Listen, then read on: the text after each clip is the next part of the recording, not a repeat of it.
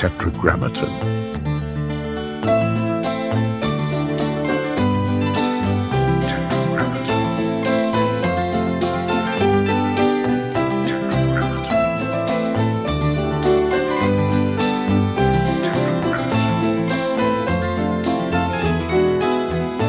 Are you in good mental?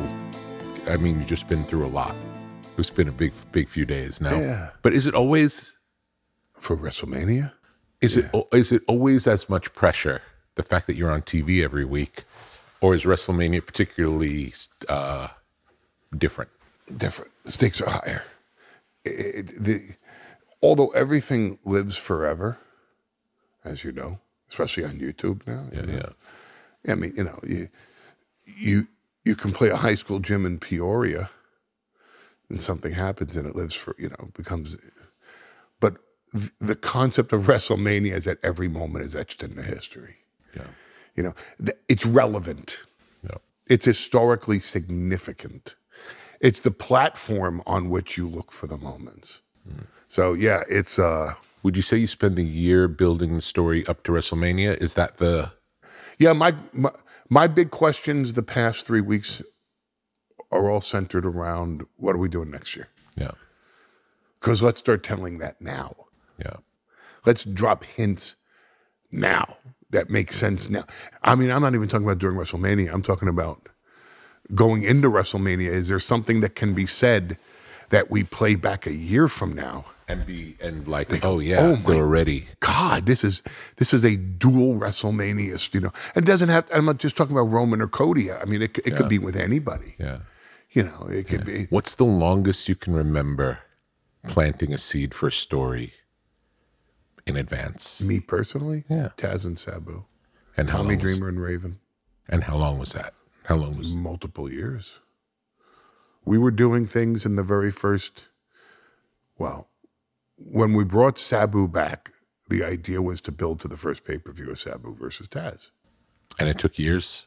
Yeah, I wasn't giving the match away until we got on paper. Yeah. No matter how many years it took. Yeah. And the idea for Tommy Dreamer versus Raven is that Tommy Dreamer would never beat Raven, ever.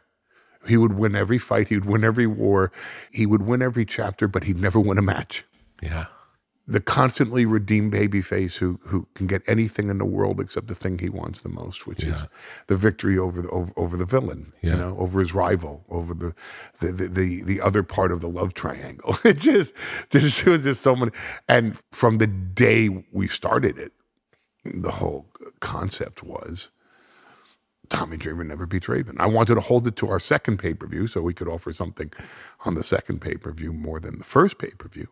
Yeah, something interesting about in other sports where there'll be a team that can beat everybody, but there's one team that might not be able to beat everyone else, but sometimes it's the way the matchups happen allows someone to just be figured out. There's one, like in boxing, there could be one guy who could always beat this guy. Right. But the guy who he beats can beat everybody else. John Jones for Daniel Cormier. It's the great but. But. That guy's the best. No one could but there's one thing. Yeah. It's just that it's just that one flaw in your arsenal. It's that one asterisk by your name. Yeah. Nobody's record is truly unblemished. Yeah. Have we seen that in a wrestling story where there's the but? Oh, of course. That's the whole idea.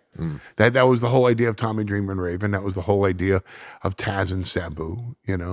Sabu was so suicidal, homicidal, genocidal that he could eat through anybody. That his violence was at such a level that it broke every taboo. No pun intended with the rhyming of the name Sabu, but Taboo Sabu would have been a good gimmick. But the one guy that had his number was Taz. Yeah. The one guy that could counter him was Taz. Mm-hmm. The one guy that could survive him was Taz. Mm-hmm. And of course, Taz also would have his buts in life. Yeah. But I always found that was the fascinating part of building a character that could come off impervious to the offense of anybody else, but there'd always be that one guy that had his number. Yeah. And they'd have to face that fear, that desperation, that knowledge that this one person is the antidote to you. And Sabu was related to the Sheik, yes? Oh, it was his nephew, yes. Yeah. Sabu's mother was the Sheik's sister. How much do you know about the Sheik? Do I? Yeah. Probably more than most, and guaranteed not as much as I truly should. I mean, I also know of his body of work as a promoter, and the way that he ran the Detroit territory. So I know a lot about that, and I know as a human being, I know what I know through Sabu and Rob Van Dam, who was also trained by the Sheik. I didn't know Rob was trained by the Sheik also. Trained by the Sheik and Sabu. What do you think is special about pro wrestling? What makes pro wrestling pro wrestling? It's funny. I just realized that we've actually started. I just thought we're sitting here bullshitting. We're just going to sit here and bullshit. It's just so nothing changes. It's just so Rick Rubin. It's like, hey, how you doing? Yeah, good. I'm just strumming on this guitar. Okay, that's a take. What? No, I was just tuning the guitar. No, man, that was music. We're keeping it and we're releasing it. Magic, It's just so Rick Rubin, just free form expression. And I realize now I'm being recorded. The question was, what makes pro wrestling so special? Why is it so unique? What's so special about it? Why do we love it? There's an old expression that a lot of parents lament over, and that it's you learn everything you need to know in life in the first 3 or 4 years of your life. And by the time you hit a teenager, you spend way too much of your life rebelling against that knowledge.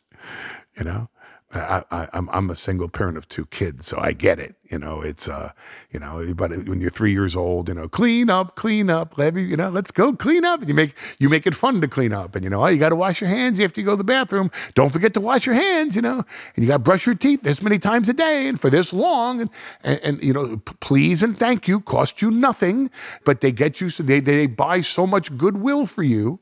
So it's really a matter of you just learn so much by the time you're 4 years old. And those are the basics in life. One of the things you learn when you're that old is to run out in the backyard or on the stoop or in the street and let your imagination run wild. Kids of my generation went into the backyard and they either played Batman versus the Joker or whatever Batman villain it was at the time, or they played Luke Skywalker and Darth Vader. Those were the fantasies that kids of my generation lived out.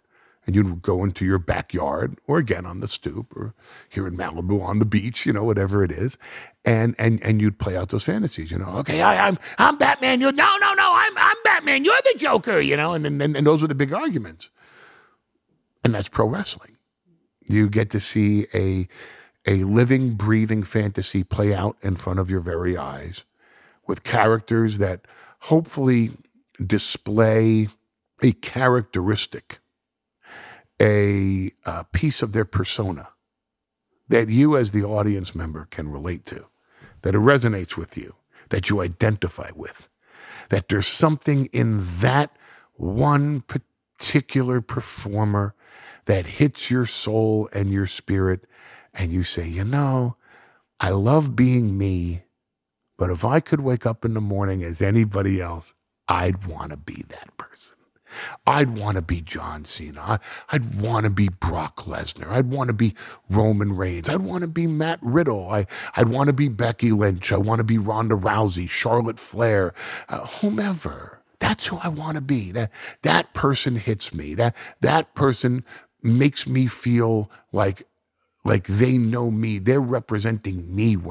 Same thing as being when you're 4 or 5 years old and you're in the backyard and you're cops and robbers, or you're Batman and the Joker, or, it's just, it's specifically designed to give a diverse approach to finding a character that people individually and en masse can relate to.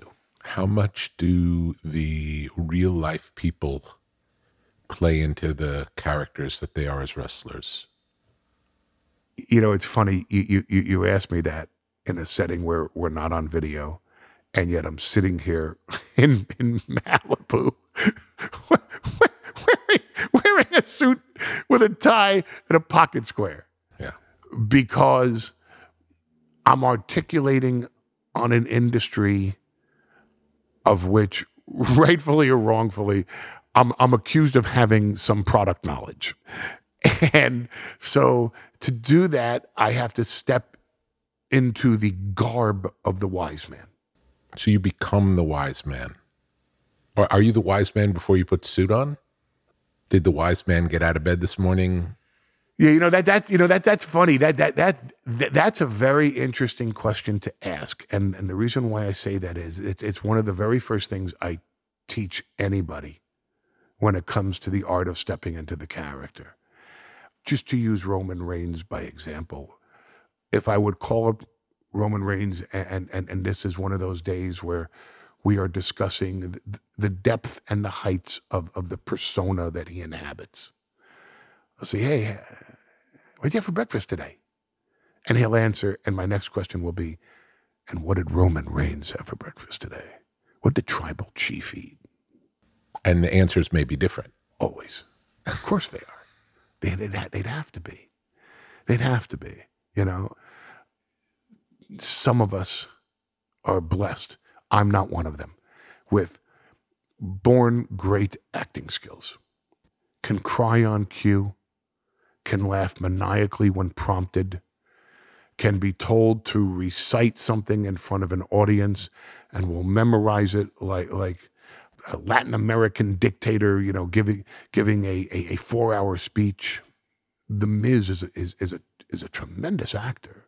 He really is.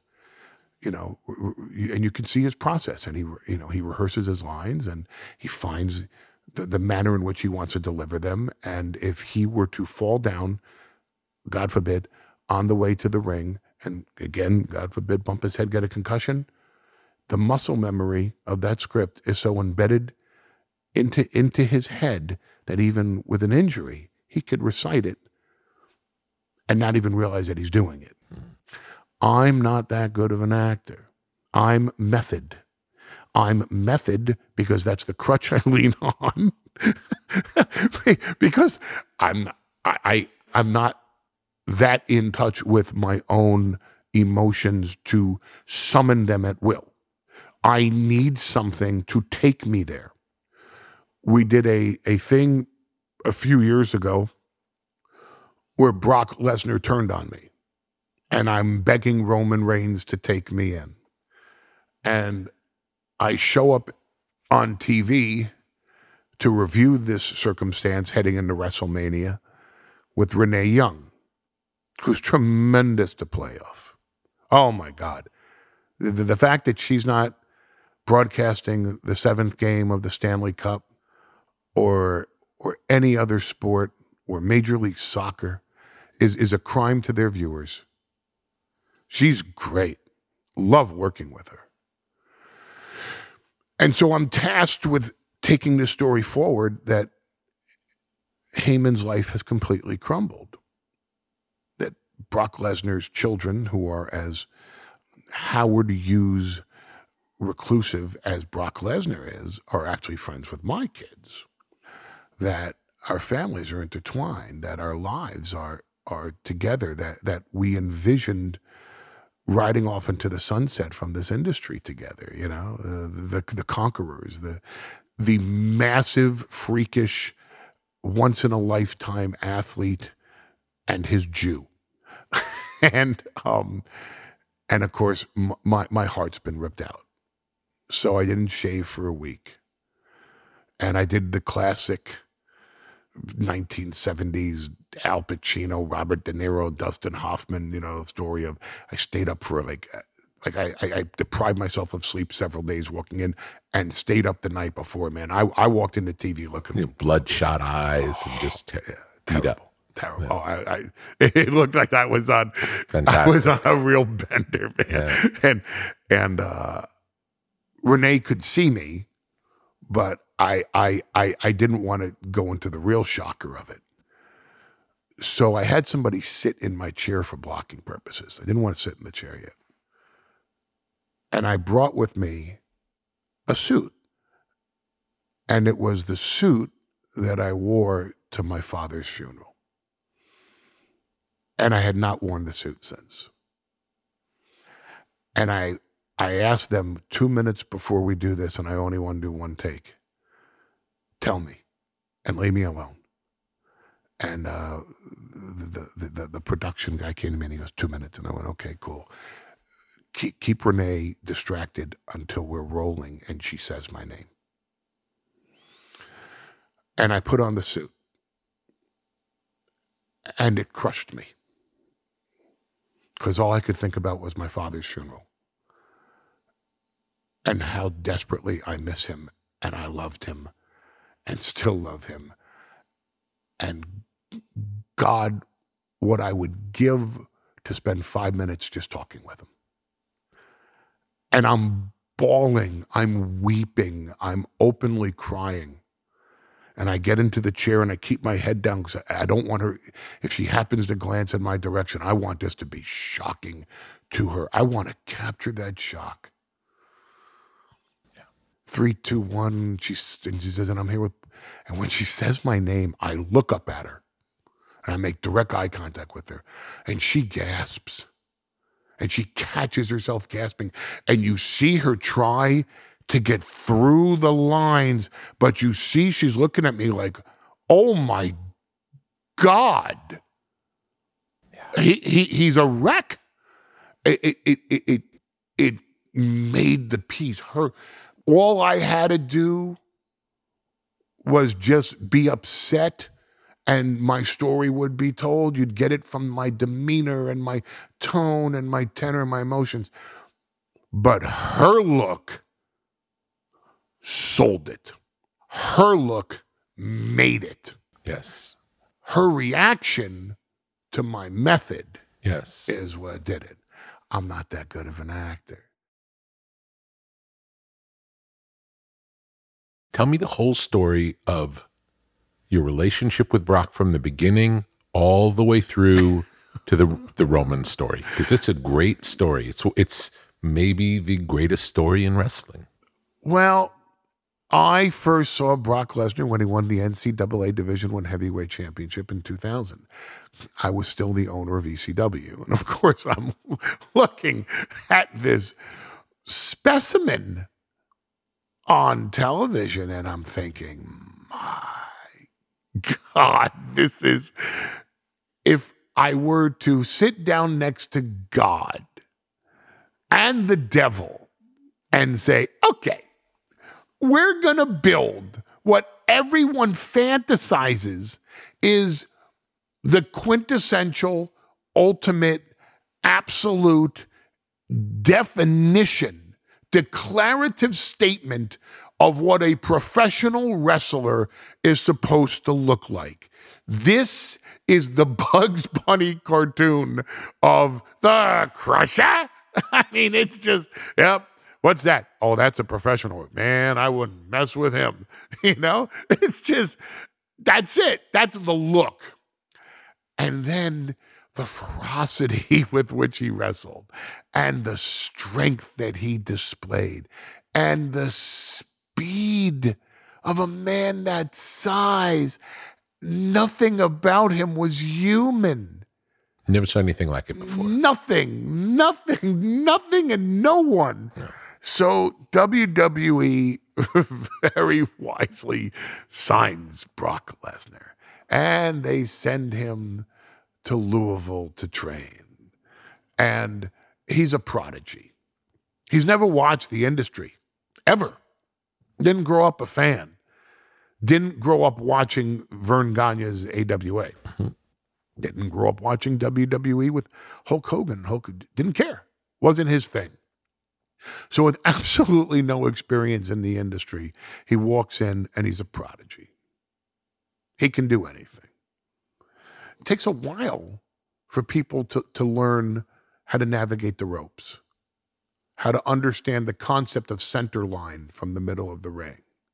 There's a lot of rudimentary fundamentals that most people need 8 to 12 weeks just to learn. And he's picking it up by the end of the afternoon. Within 10 weeks of just starting to train, he could put together a match. His learning curve was just that accelerated. It's like one of those child prodigies at 5 years old that listen to Mozart, sit down at the piano with one piano lesson, just learning which key sounds like what, and plays Mozart.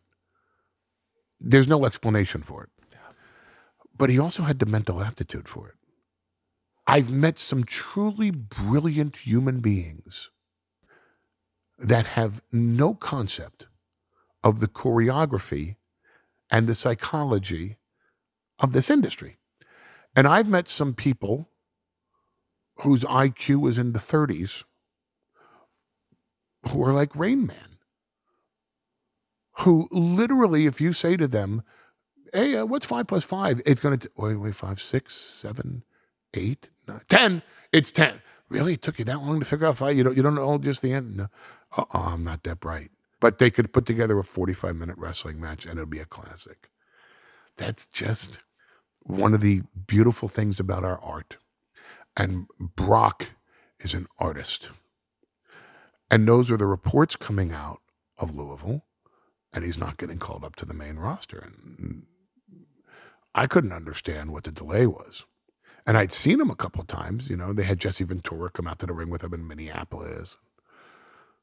Why are we not going with this? My God, he's 24 years old. Let's go. 23 at the time. So they bring him to a TV. They're starting him on dark matches because he had enough, and he left Louisville and he went back to Minnesota. And he said, whenever you're ready for me, call me. There's nothing more for me to learn in Louisville. I'm ready to go. You don't want to use me? My contract's going to run up. I'm going to go find something else to do with my life. And finally, they decided to pull the trigger, and they bring him for a couple of dark matches, which are the matches that happen before we go live on television or tape the actual show for broadcast. So we get a look it's at like it. It's essentially a rehearsal for the talent before they go on TV. Yes. Or like in the music industry, when someone goes in and like in New York, they do it at the Mercury Lounge or the Bitter End. Call it a showcase. A showcase, right. It's a showcase. Mm-hmm. You're right there. The cameras are there. We can rewatch it. You know, the creative people are there. All the people are there that need to get eyeballs on you. So Brock does a dark match, and the next day he's doing another dark match, and all these old-time producers, they're going, you should be a Russian. You should just stand in the middle of the ring and let people bounce off you, which, by the way, for someone who doesn't have the explosiveness of Brock Lesnar, the speed of Brock Lesnar, the agility of Brock Lesnar, the mobility of Brock Lesnar, is a wonderful, wonderful piece of advice for someone that looks like him. What was going to separate Brock from everyone else that even had massive size and density to them is that Brock Lesnar could move like frickin' lightning. No one could move like him. No one. The explosiveness that he displayed from takeoff was just... It's terrifying. I've seen it now for 21 years. It frightens me every time. It is frightening. If he's standing in the center of the ring and he decides to launch himself and hit the ropes, he will hit those ropes with such velocity from the center of the ring. You know, it's like 0 to 60 in a second and a half. It's there's no one of that explosiveness and that speed. Yes. No one. Yes. No one. Yes. And I'll say, in a lifetime of watching pro wrestling, I've never seen anyone, when they come out to the ring, when you're there, create an energy that's so scary. It gets very real very fast as soon as Brock makes his entrance. Always. I was standing in the ring this past Monday. I don't know when this drops, so Neither. whenever this drops, Yeah. We are taping this on the Wednesday after WrestleMania, which is 2 days after we were just at the Crypto for Monday Night Raw. And I'm standing in the ring with Roman Reigns, who's an impressive individual, by the way. Let's just state that for the record. I mean, this is not, This is not a slouch standing there. This is someone that looks like a man, and because he is one. And I'm standing in the ring, and Brock Lesnar's music hits, and Brock walks out, in his fight gear. And I look at Roman, and I went, holy fuck, look at that, right? And just completely, because after all these years, I'm still not used to being out there watching him come at us. I'm used to being on the other side of that. I'm used to walking out with them, looking at the face of people going, holy fuck, look at that, right? And Roman looks at me and he says, yeah, now you know what we all saw, right? And I just said, man, he is freaking huge. Holy shit. It's what so the funny. Fuck? And of course, when I said that, I realized, the cameras may be picking us up, and I just say, my tribal chief.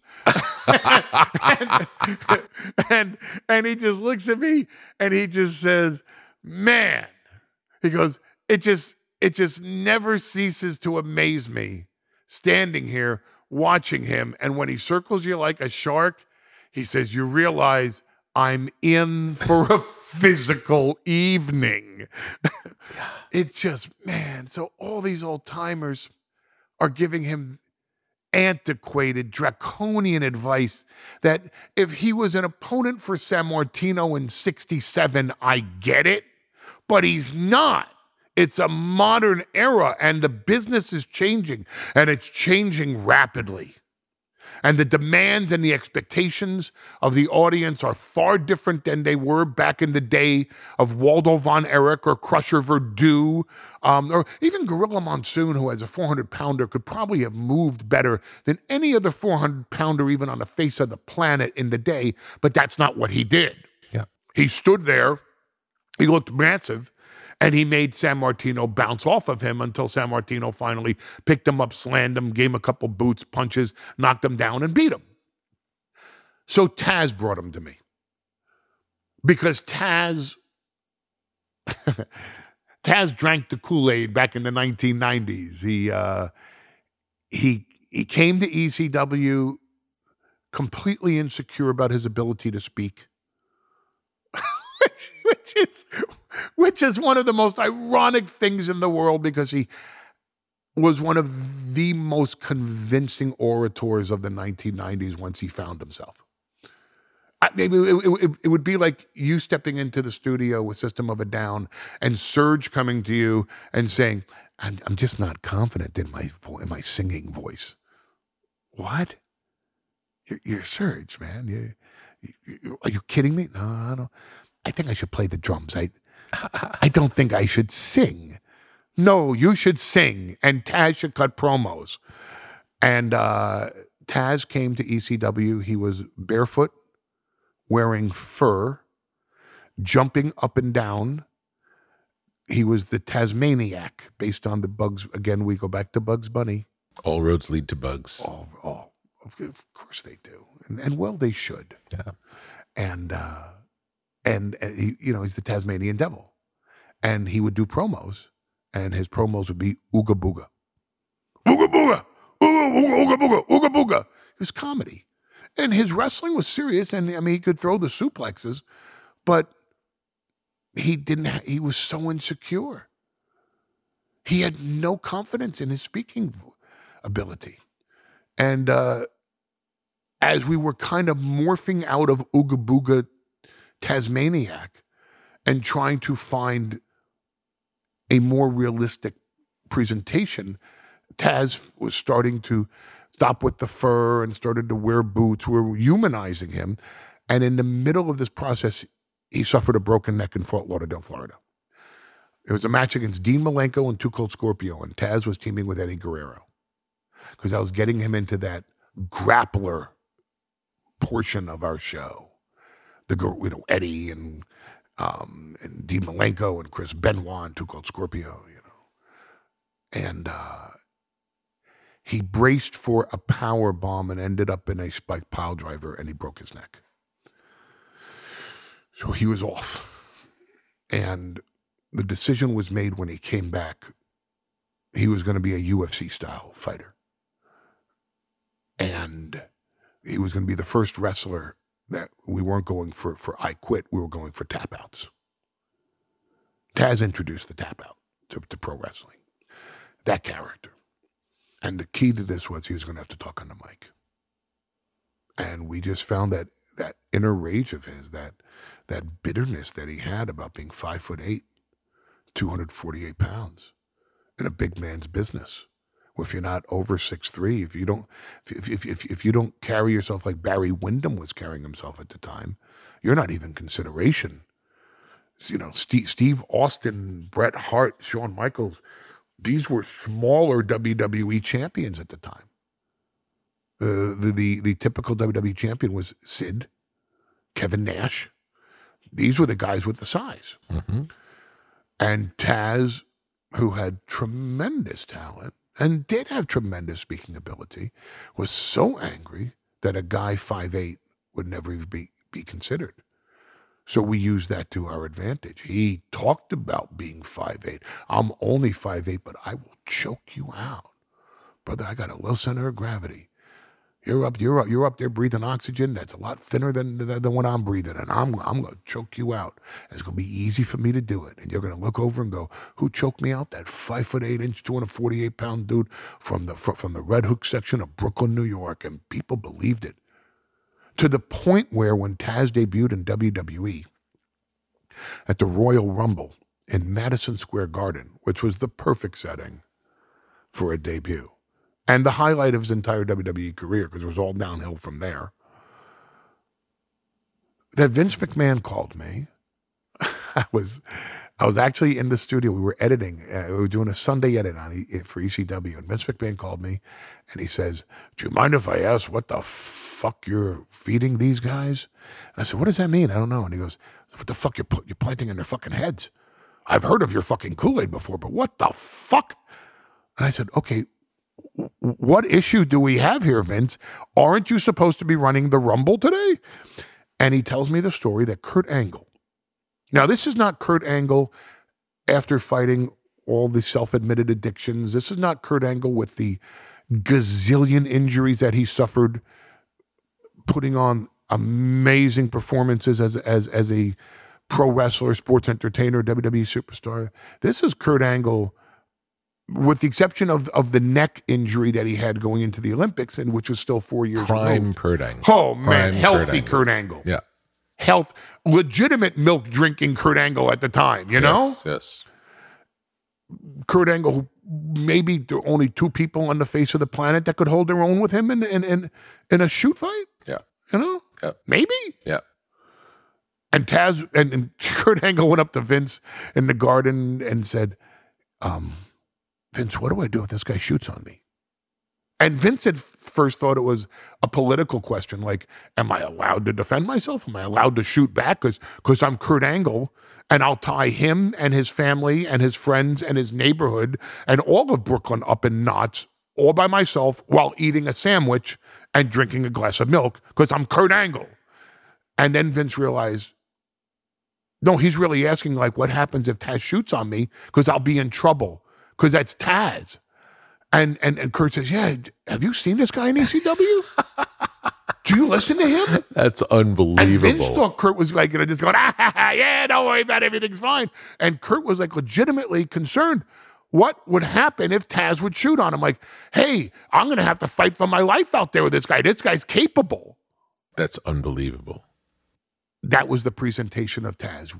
We made him believe that he was that guy. Yes. When Taz cut those promos on Hulk Hogan and Ric Flair and Kurt Angle and Sid and the NWO and anybody else, and he cut those promos, he believed it. Steve Austin will tell you that when he stood face-to-face with Mike Tyson in the ring, during that infamous moment, which to this day was the turnaround to me of the entire industry. And I mean, WWE already had the lead, but when that moment happened, there was never turning back. And Steve Austin will tell you that in his mind, when he came down that aisle, if Mike Tyson lost the plot and decided to get antsy with them, Steve Austin will tell you, "I'd have whooped his ass. I was standing there, you know, when he looked at me and he did have beady eyes. I'd have whoop, what? I'd have whoop, what? I'd have whooped Mike Tyson's ass. Now, I think Steve will look back on this now and to this day and realize, no, he would not have whooped Mike Tyson's ass. But in that moment, he believed he could. And I filled Taz as a method actor and at that time, for me, a method director. I made him believe he could whip all their asses. And that when he said it on promos, he meant it when he said it. So, full circle, long story even longer, Taz brings Brock Lesnar to me. And Taz says, they're going to screw this up. Here's what Tony Gurria's telling him. Here's what this guy's telling him. And you're doing ECW at this time. You're not a WWE. No, I'm in WWE. You're in WWE. Yeah, this is 2002. Okay, you're right. Yeah, ECW went out of business January 2001. I came to WWE March 2001.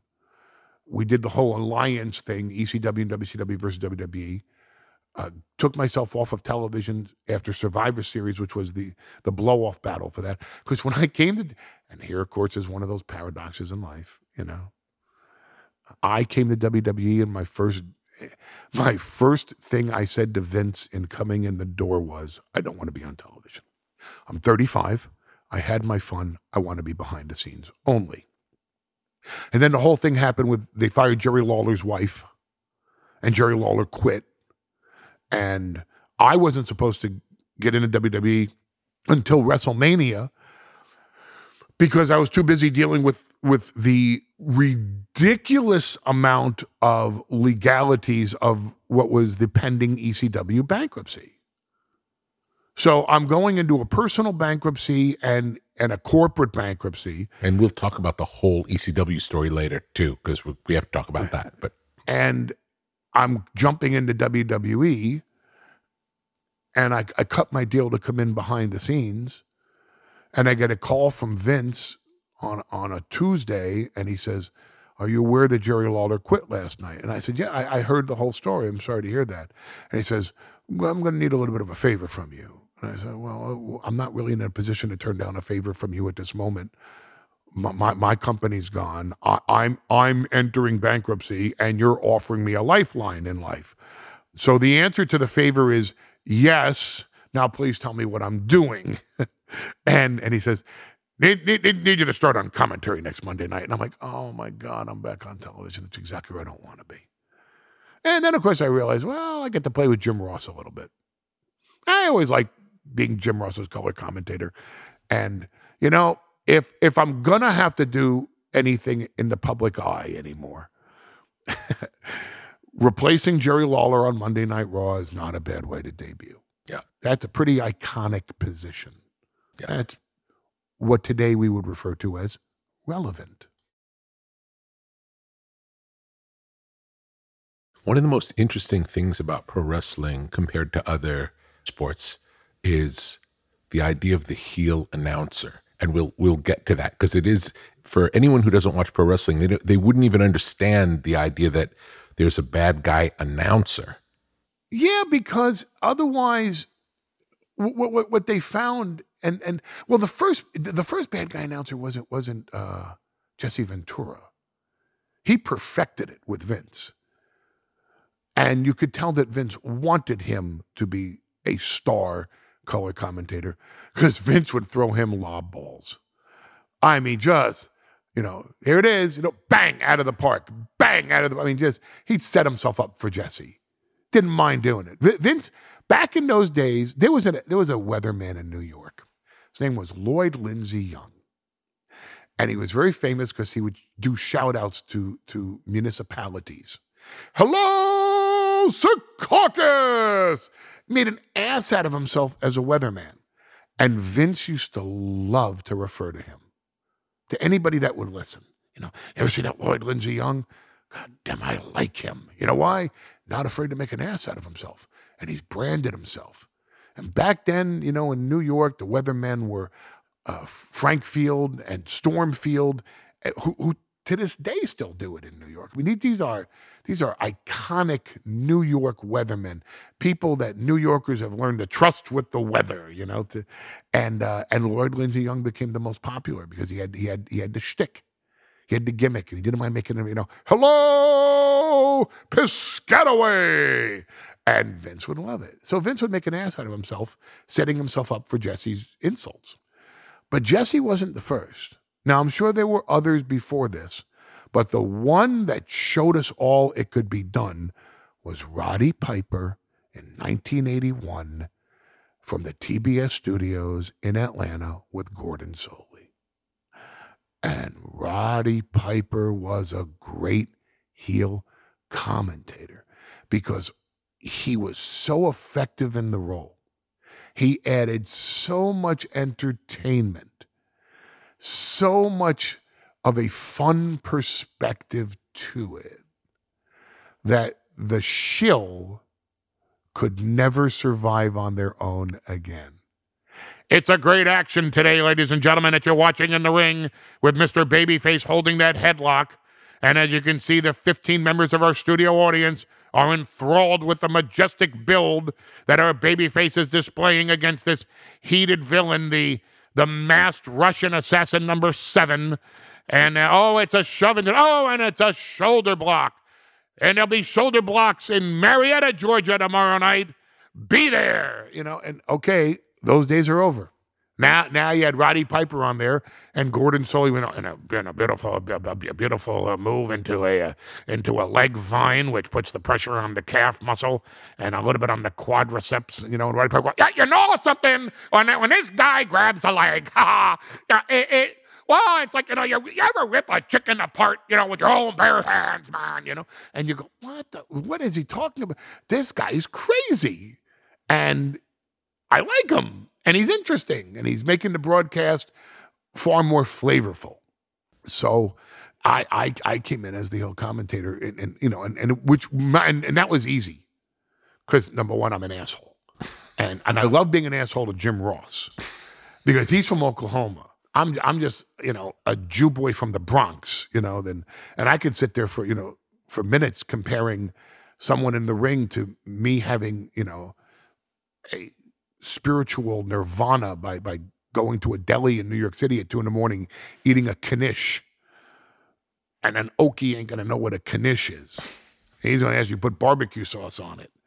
And I'm going to lecture him that, you know as much about New York culinary experiences as you do about being a play-by-play announcer, and it's just, so it was easy because Jerry Lawler got along so well with JR on air. They were a duo. There was a bromance going on. They liked each other, and everything was so cute and funny with Jerry Law, puppies, everything. Oh boy, woohoo, and I was coming in as just an asshole. I was going to give the show a completely different feel, and I was going to take JR to the test because that's JR at his best when he's pushed. He had become so comfortable with Jerry Lawler. He could phone it in and still be 10 times better than anybody else in the world. So I got out of that at Survivor Series when we wrapped up the Alliance storyline. And again, I was, okay, I'm behind the scenes. I don't want to be on camera anymore. But by by Survivor Series, it's 2001. I'm 36. I'm like, I've had a good run as an on-air character. I'm just going to be behind the scenes now. Well, by the time WrestleMania comes around, Vince has this idea of turning Chris Benoit heel. And I'd lost a ton of weight between Survivor Series and Mania time. One of my many journeys of weight loss. And stress related or no, I'm an indulger. I like to indulge in life. And I like to eat. And since we're sitting here barefoot on a couch, this is like therapy for me. I'm the son of a Holocaust survivor. My mother was in Auschwitz and Bergen-Belsen. So growing up, watching her son eat gave my mother joy. So, indulging in food was encouraged because it was something my mother couldn't do as a child. So watching her child do it was revenge for her. She grew up, watched 13 of her cousins starve to death in the Lodz ghetto. Watched 2 grandmothers die of starvation, aunts, and then of course in Auschwitz and Bergen-Belsen, all she witnessed was famine and starvation. How did she make it out? By the grace of God. Yeah. Just, when she was liberated April 15th, 1945 by the British Army in Bergen-Belsen, and ended up in the displaced persons hospital in Berlin with typhus and typhoid. Near death. Was told she may not make it, and made it. Became a nurse there because there was no family to find, and until an uncle, because the men had left. The men left Poland. They escaped through Russia, and the reason why was because in World War I, the Germans were civil occupiers. There wasn't what happened. They were civil. They occupied Poland, and that's it. So the men left, because if the men stayed, they'd have to fight. And if they fight against that army, they were going to die. But if they left and the Germans occupied, look what happened in World War I. Life goes When it's on. over, it's over. Mm-hmm. The thought that they would kill women and children was unfathomable. So there was an uncle, Zelig Scharf, who at the time was living in Winnipeg, which had a big community of refugees from Eastern Europe. And every year, Zelig would save up all of his money and go back to Poland and look for survivors of the family. And he couldn't find any. And after a couple of years, almost giving up hope, he had heard the tale of the march from Auschwitz to Bergen-Belsen, when the Russians were coming in and coming through Poland and turning back the Nazis. And on a guess that maybe one of the family members was in this march from Auschwitz to Bergen-Belsen, and maybe one of these family members survived. That maybe one of them ended up in Bergen-Belsen. He went to Berlin, and he went to the displaced persons hospital, and he's researching the family name. And they said, well, we have a Sulamita Scharf here. Oh my God, that's my niece. And he found her. Unbelievable. And he brought her to Canada. And she went to Canada, was a nurse there, went through the licensing and everything. And then through the Hebrew Immigration Aid Society, immigrated to the United States and got a job as a nurse in the Bronx, where she met my father. And this is your mom, not your grandmother. Yeah, this is my mother. Wow. This is my mother. I was born in 1965. The most significant event of my childhood raising happened 20 years before I was born. Yeah. Or actually 21. It was actually, to her, the moment that I think the last thing my mother ever saw in her consciousness was the separation. That when they liquidated the ghetto, the Lodz ghetto, or Widge ghetto, you got on a train, the train took you to Auschwitz. You came off the train in Auschwitz. Those who were deemed worthy of, fit enough for slave labor went to one side, and those who were deemed not fit enough for slave labor went to the other. They were going to the gas chamber. Children, my mother's sister was 7, my mother was 14. Children were not fit for slave labor. They went to the gas chambers. If you sent the child to the gas chamber, the mother went with them. Because once you kill the child, the mother is emotionally so finished that they're not good enough for slave labor. So you kill the mother with the child. When my mother got off the train, and then the SS officer pull her to one side and separates her from her mother with my mother's sister. The older Jews behind the fences are screaming to my mother. I can't even really call her my grandmother, because that implies a personal connection for me to her, and it makes the gravity of the murder of my mother's mother less if I say my grandmother. Because I don't own the right to that personal connection. My mother owns the right to that crime committed against her. And the older Jews are screaming to my mother's mother, give the child to an older Jew, because because they're going to the older ones, the elderly going to the gas chambers anyway. Give the child to an older Jew, save yourself. And she wouldn't. And so she went to the gas chamber with my mother's sister. And that was the moment in her life that my mother never forgot. And I think everything that my mother viewed for her entire life was through that lens of the separation. I firmly believe that if your life flashes before your eyes right before you die, the last thing my mother ever saw was August 1944, the separation. So my weight is a factor Is of a celebration of her life. yeah. Well, as a kid, all of their lives. Because I learned nothing about nutrition as a kid. I just didn't. I indulged, and I had a metabolism as a kid to burn it off. And then as my metabolism slowed down in my 20s, I wasn't prepared. And then it's been a lifelong journey of trying to understand nutrition that I never learned as a kid. So it's not my second nature. It's not my instinct. My instinct is to indulge. Yes. So I'd lost a bunch of weight going into WrestleMania 18, which was 2002. And I was going to end up managing Chris Benoit. And then the whole thing happened with Taz bringing Brock Lesnar to me. And when Taz said they're going to screw this up, and I realized, man, we screw this up. This is someone that he's a lifetime, and he's a lifeline for WWE.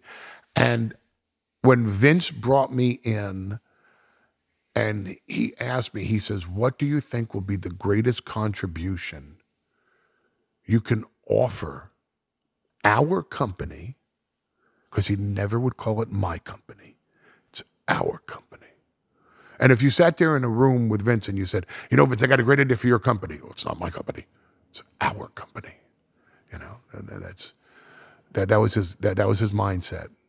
Or at least his Kool-Aid. A little bit of both maybe, but definitely his Kool-Aid. So he said, what's the greatest contribution you could make to us? And I said to him from the beginning, finding, grooming, developing the next big thing. You have Austin, you have The Rock, you have Triple H, you have The Undertaker. I mean, what a crew there was back in 2001. But boy, what we don't have is the next big thing. Who's that next one with lightning in a bottle? Who's the next one that's going to set the world on fire? Who's the next guy we can hang our hat on? Who's the guy that's going to be the poster boy for WWE? That when we put him up on a screen, people go, "Whoa, yeah, that's that WWE guy." So I went into Vince and I said, Taz brought me Brock Lesnar. Oh yeah, keep an eye on him. I want to know what you think of him. Well, I'll tell you two things. Number one, I think he's the next big thing, and number two, we are screwing this up. How are we screwing this up? And I started telling him what the advice was, and he goes, "Oh goddamn, Paul, get involved in this right now. All right, you want me to produce him? Yeah, you take over. He's yours." Okay. So I started lining up his matches, and here's what I want you to do. And this is, and here's how I want you to display it. And I put together a couple of matches of his. It was two that week and maybe two the next. And the opponents were the same, Spike Dudley and Funaki, because I knew they would make him look like what he needed to look like. And the night before Mania, Vince comes to me and he says, "I'm not going to put you with Benoit." I'm like, "Oh, thank God I'm not on television." I didn't want to go back on TV. I was like, "Okay, that's great. Thank you. All right." I found peace in my ability to pull out of the public eye. He says, "I'm going to put you with Brock Lesnar." And I just said, "Bingo. Okay, money." Oh my God. You just gave me a completely new life. Yeah. Because I knew, oh my God, you want me to talk for this guy? Okay. This is the easiest job in the world. Then there was the question of, do we debut on Mania? And the decision was made, no. Start him the day after Mania and let his first Mania be in the main event. A year later. Wow. And that was supposed to be for the title, but we fast-tracked that. We got the title on him by SummerSlam. We were just moving. And Dwayne Johnson was going off to Hollywood. So just the timing was perfect for us. And Steve Austin had left. So it was, wow, we were going to anoint the next big thing. So the first promo that I did with him, I called Brock the next big thing. And we were on the jet that night. And Vince turned to me and he goes, "What'd you call him?" I said, "Hey, I called him the next big thing, Brock Lesnar." And Vince, "That's terrible." "Why would you call him that?" "Well, because it's the next big thing." "It's a terrible name. Why would you stick that on him?" "Oh, God, people are going to vomit all over that." And thank God by the next week, there were signs in the crowd, the next big thing, like it had caught on. And people in the production meeting were saying, "Yeah, the next big thing, the next big thing. Brock Lesnar's the next big thing." And JR had written on his notes, "Brock Lesnar, the next big thing." And Vince started to realize, oh, you know what? Okay, maybe this is catchier than I thought it was. So he said, "I'm going to give you one more chance to get that thing over, and don't screw this up." "Okay, I won't." And I built the whole promo about Brock Lesnar being the next big thing. And they let me continue on with that. In the meantime, I'm starting to get to know this beast. And he's a fascinating human being. He's very much like Sam Walton. He's a farm boy. And he's a farm boy from piss-poor Webster, South Dakota, that would offer to go and milk the neighbor's cows or pick their corn or whatever farm people do, of which I am not well versed. Like, remember once Brock called me up, he goes, "I'm combining." I go, "Wow, oh, you must be in your element. That's wonderful." And I'm sitting there going, "What the fuck is combining? I don't know what the fuck combining is. No idea what it is. No idea." It's like if I said to him, "I'm davening today." "Oh, that's great. What's Paul doing? Some Jewish thing. I don't know." I had no idea.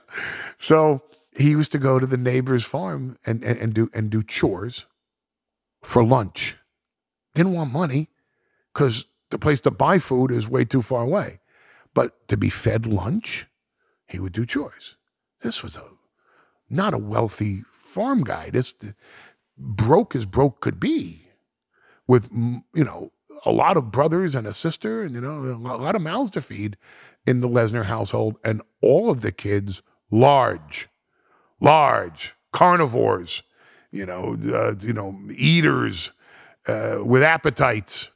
So he didn't really excel as a student at the University of Minnesota. He was there because he was an athlete. But somehow, this farm boy, without much of a formal education, is not only one of the most brilliant choreographers that you'll ever meet. He's one of the savviest, most instinctual, most ruthless businessmen. And I've known a lot of people like that. And I'd put him up against any one of them. He's amazing. His timing of when to strike, of when to leverage, of when to renegotiate, of how to pit companies against each other, is that of the best litigator, the most brilliant agents or managers I've ever been exposed to. Top notch. And I've seen him in a room negotiating with Vince McMahon, who's not bad at it, I might add. And he matches. He's great. He's a brilliant human being. And he speaks. And my father was this way. My father was a fascinatingly eloquent man. And when he spoke to juries, he spoke so that every layman could understand every word he was saying. If you're a Harvard business grad, you'd understand him. If you're on the street, on a corner, and you're living in a box, you could understand him. My father could talk to a jury, and every member would understand him. Brock Lesnar talks business, and it's so simple. He gets to the core of the issue that, in music terms, you understand the riff. You get the message from him. And he doesn't have to articulate it in these big, long words. Do you think it's based on confidence in himself? Is that where it comes from? You know, it's funny. In all these years, I've never tried to understand where it comes from. It's a very intriguing question. Yes, he has his self-confidence is obviously there. I mean, you know, all he has to do is look in the mirror and realize. Makes sense. No, it would make sense. Yeah.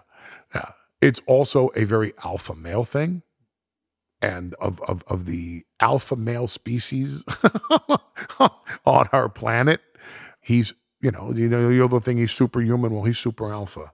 Yeah. So he's woof.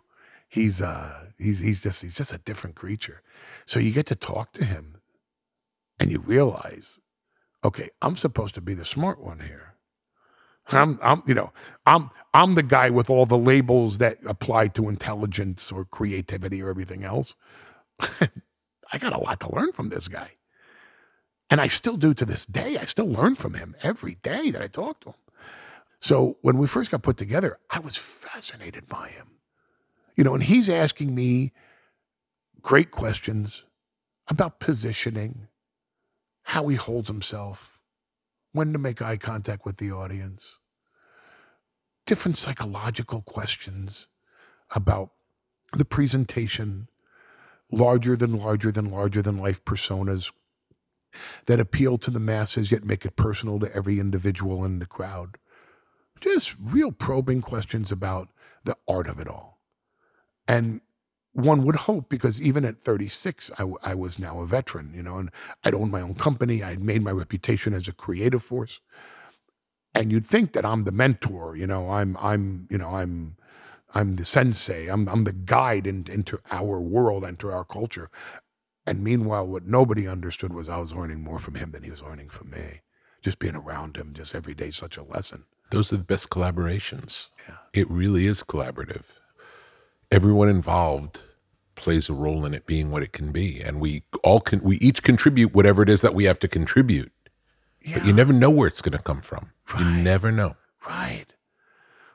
So we're on a plane to England. we're doing a British-based pay-per-view. And we're sitting together. And okay, well, we got a long flight ahead of us. Let's get to know each other. And I asked him, where do you see yourself in 5 years? Where do you see yourself in 10 years? And the answer from any young guy is always the same. Main eventing WrestleMania. Millionaire. And his answer was, don't know where I'll be, but I will have bought my parents' farm and given them a much more comfortable life. And I'll figure out the rest from there. And it blindsided me, the appreciation that he had for his parents. My parents didn't need me to buy them off of a property that was, you know, below poverty level. They did fine on their own. But I always wanted to do something for them. I always wanted to do something special for them. I always wanted them to know how much I loved them. I always wanted them to know how much I appreciated them. So to hear him say that, which was not the answer I was expecting at all. And then he reaches into his pocket and he shows me a picture of a sonogram. And he says, and I'm about to be a father. My girlfriend is, I think she was eight and a half months pregnant. Yeah, my girlfriend's, you know, we're a couple weeks away. I'm going to have a baby girl. Don't tell anybody. I don't want them knowing how they can hurt me. I'm not telling anybody yet. I'll let them know when it's time.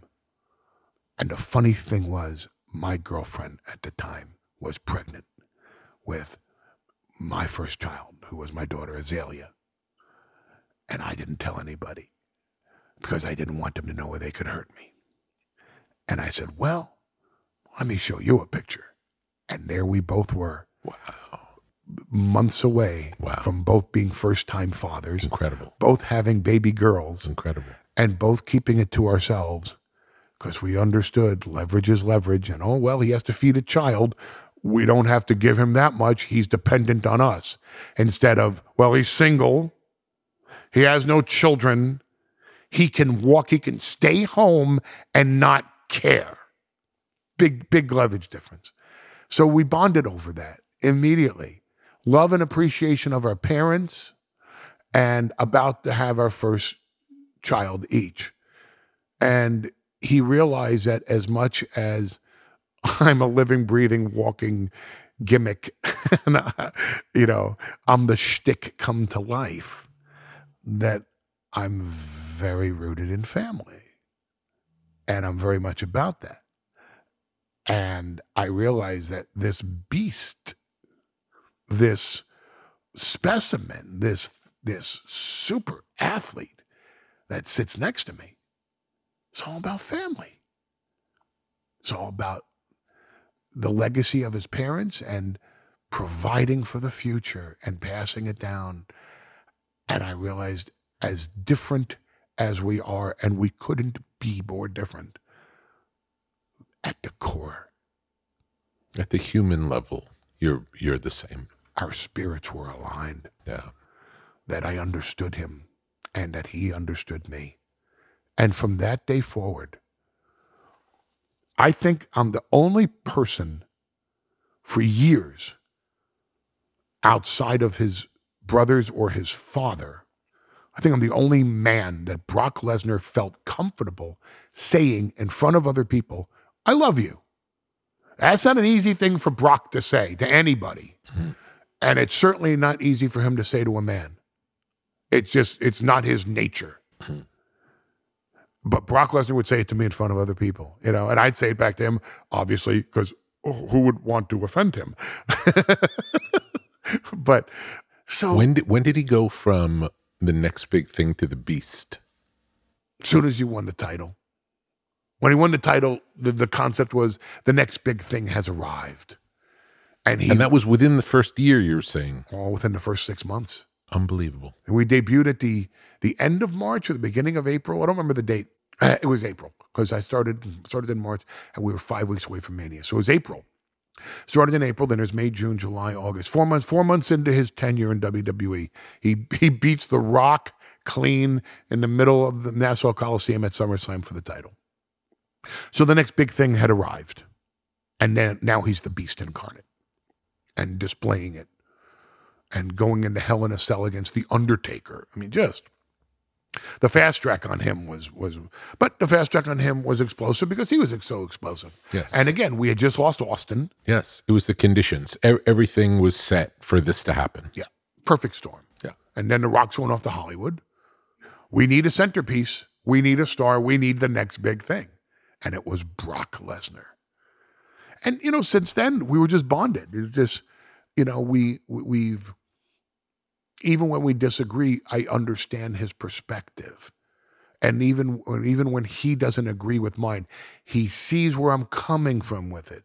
I've never once just... You respect each other. Oh, I respect him. I love him. I admire him. I have such admiration for him. I mean, just, again, his hyper intelligence, his instincts, his business instincts, his life instincts. He's just a fascinating human being, So when he left WWE, and why did he leave? Because he saw the cap. Because they came to him with a 10-year deal at more money than they ever offered anyone in the history of the company, with increases every year for 10 years. At the time, with the exception of the deal that they had offered Bret Hart that they had to pull because they were losing the Monday Night Wars, this was the longest deal that was being offered in WWE, and for by far the most money. And he's sitting there with a 10-year contract in front of him, and all these financial planners are saying, and of course we're going to invest in this, and you're going to beat the market by 6 points, and you're going to put this in treasury bonds, and and this country has bonds that are very secure, and they're insured, and they pay 20%. And, and at the end of this 10 years, you can retire, and your children will never have to work, and your grandchildren will never have to work. And this is how much if you lived to 92, you can spend this much money per week and never touch the principal And he understood exactly how much he could make. He saw the cap. He saw the ceiling. And though for a poor farm boy, this was money that he never dreamed of in life, once he's faced with the reality of, I know exactly how much I'm going to make 10 years from now, and I'm envisioning more. But they're not going to give me more because this is more than they give anybody else. So if this is all I can make here isn't enough for me.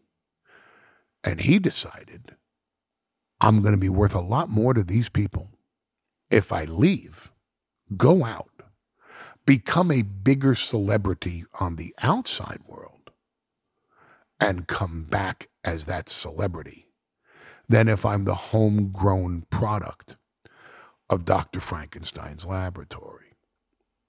You're only worth as much as the other guy will pay you. There were no other guys in this business, so he had to go outside the business. So the first move was football, even though he never played a down in his life.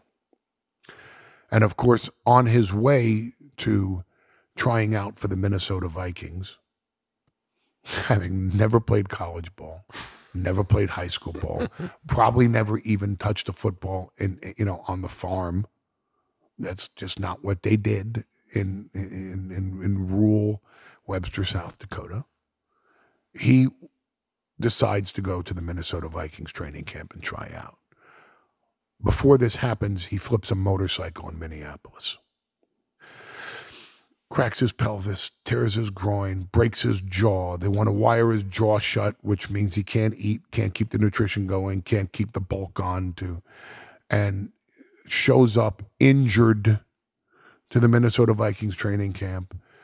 They know he's injured. They know he has a broken pelvis and a torn groin and God knows what else the injuries were at the time, or displaced, whatever the injury was. I'm sure I've embellished it over the years, but he was fucked up. He was really fucked up, and he runs the quarter mile and the 100-yard dash in Olympic qualifying time. Not just best of the team, not just best recruit they've ever seen. If he were to try out for the Olympics in track and field at 295 pounds, he is running injured. He's running because he's so explosive. He's running these numbers in Olympic qualifying time. Like the 9 foot tall guy who's every stride is 25 feet. And that's why he's such a, who's 9 feet tall and, 112 pounds. Yeah. And he's the Olympic gold medal track star. And those are the numbers that he's putting in at 6'3", 295. And he's the last guy cut from the team, and they want him to go to European football. And he goes, nah, I'm not doing that. No, I'll fight. I was a wrestler when I was 5. I won the NCAA Division I heavyweight championship. I'm pretty good at that. There's some disciplines I got to learn, but I'll put together my own training camp and I'll make it about me. And I'll take my freakish super athleticism and I'll take on the best. And so he did. And in his 4th fight, he did the 1K1 fight. Then it was Frank Mir, Heath Herring, then Randy Couture. Third UFC fight, 4th professional MMA fight. He beats the greatest heavyweight of all time, Randy Couture, standing up. Knocked him out. It wasn't a grappling hold. He took him down to the canvas and rode him for 3 rounds, or now it would be 5. He knocked out Randy Couture to become the UFC heavyweight champion. And he always kept his juke close to him. We were doing digital. We were looking for projects. We wrote his book together. We were always close. We were always there for each other. I was there through all his battles with diverticulitis. He was there for me when my mother passed away. We were just there. We're just very, very close. We just there was just an understanding between the two of us, just a bond, and the bond happened on that airplane. When we both realized the thing about each other that was so close and dear to ourselves. So now let's talk about the streak because that's a high point in the Brock Lesnar story. Tell me why the streak is such a big deal. Well, that's dictated by the audience, because the audience became fascinated by it, because the audience became obsessed with it. So championships get won and lost, but the streak goes on. That was the Holy Grail victory. That was more important than any title. That was more important than any championship. Because I think the general consensus would have been The Undertaker was going to retire with the streak intact. I would imagine everybody thought that, yes? I think Undertaker thought that. Yeah. He was willing for it not to be. Yeah. But I think there came a time where he started to believe, hey, you know what? Why not? I'm going to be the exception that defines the rule. Yes. Those people forget who Vince McMahon is. He is going to want to return on that investment. It's just that simple. Vince will phrase it as there comes a time you have to give back. Okay, I buy that. I'm a subscriber to that theory. I also understand that Vince invested heavily into that streak. So for 21 years... Well, more than 21 years, 21 WrestleMania matches. Because it was 21 WrestleMania matches over 25 years. I see. So in over 25 years, The Undertaker did not lose a match at WrestleMania, the Super Bowl of the year. Undefeated. Undefeated. And not only did he not lose, he always won. Yeah. And he took on all of the best. He took on every major player over those years. A murderer's row of heavyweight Hall of Famers, from Jake the Snake Roberts to Superfly Jimmy Snuka to Ric Flair to multiple matches with Triple H to two legendary matches with Shawn Michaels. Unbelievable. The victory number 21, which was CM Punk, which was a tremendous match. I was in Punk's corner for that at MetLife Stadium, which to me was the setup for Brock in hindsight. But yeah, it was, what a murderer's row. what a roster of greats that he went through, and deservedly so. And considering The Undertaker's place in the industry, the idea of him retiring with the streak intact is not an unrealistic idea. It actually seems like that's obviously what was going to happen. If this was anybody else's promotion, I would suggest Undertaker himself and anybody else observing would have a right to feel betrayed by the notion after a while that you would stop this, that you would end this, that you would take this away, that you would end the streak, that the streak would not be retired with the Undertaker intact. But the fact that it's Vince McMahon and the fact that it's Brock Lesnar, that's a big piece. See, to me, that's always the argument. Yeah. If it wasn't Brock Lesnar, right, it couldn't have happened. No, correct. It had to be the right guy. I thought when we were going with Punk versus Undertaker, and we had done, and Paul Bearer had just passed away, and we had done the way out of the box and way over the line story on television that we laid out the Undertaker and then we poured the ashes of Paul Bearer out of the Undertaker's urn onto the Undertaker, which was just the heaviest thing we could think of doing.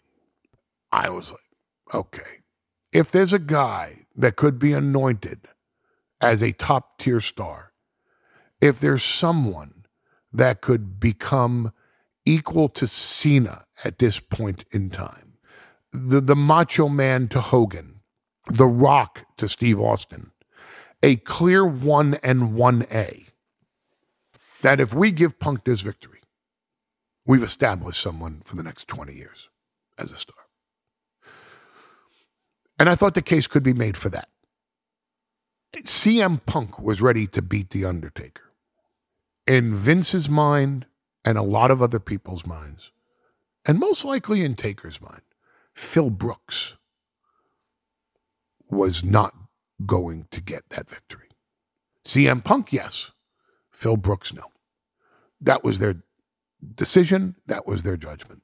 But Brock Lesnar going against the streak, the moment Vince came to us and said, hey, here's what I have in mind for Mania, when he said Brock versus Undertaker, first thing in my mind was, oh my God, we're getting the streak. I didn't see it any other way. I couldn't fathom it any other way. Did Vince see it that way? No. Absolutely not. Yeah. No way. No. Why would he? You think up until the time that it was decided that Brock would take the streak, in Vince's mind, the Undertaker would retire with the streak? No. You don't think so? No. It's not Vince's nature. Okay. It's just not. Okay. I'm going to get something out of this. Yes, yes. I invested this much into it. Yes. And I want something out of it. Yes. He just never saw the time yet where he needed it. Yes.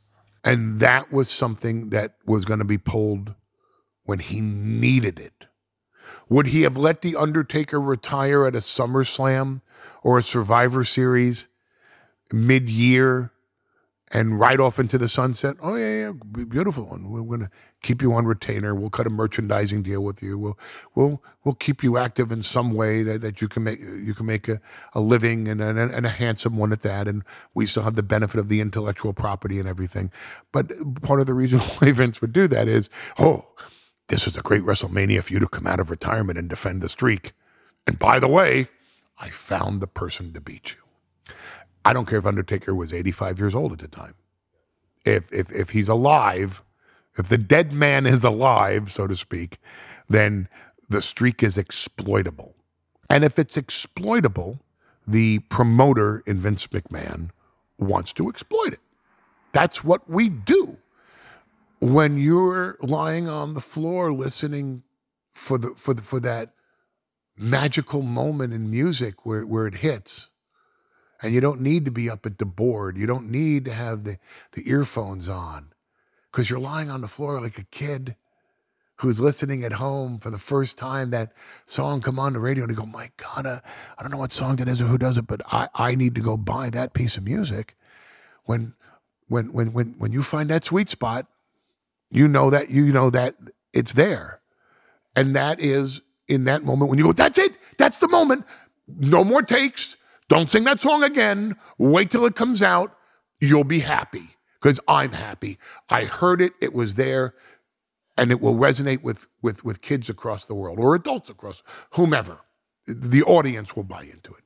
You are, at that moment, exploiting the art of the performer in the studio that hit the note, hit that music, hit the line, hit the vibe, hit the verse that you were seeking.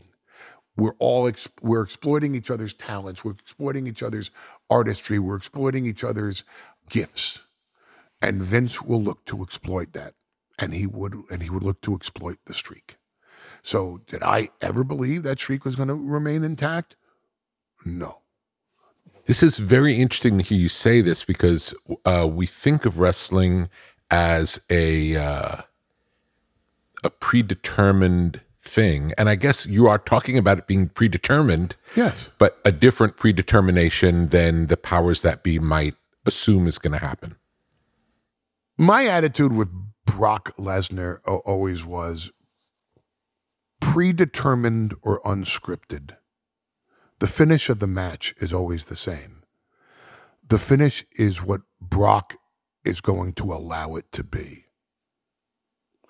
That if Brock decides he's going to win, there's not a being on the face of this planet that's going to stop him from that victory. And I'm not just limiting it to human beings. It's just, I don't care what. So all of the normal rules of the game don't apply to Brock? None of them. He's Brock Lesnar. He doesn't fit in. Yes. And he's not supposed to fit in. Yes. And that's why he's such a huge box office attraction in anything that he does this many decades into it. Because he's not like everybody else. This boy is special. What year was the streak? 2014. Okay. So, and it's WrestleMania 30. Yes. And it's the first one on the WWE network. So there's every reason to do something truly historical. And here's the thing. Brock Lesnar is supposed to be the exception to every rule. We're not supposed to be one of many. We're supposed to defy convention.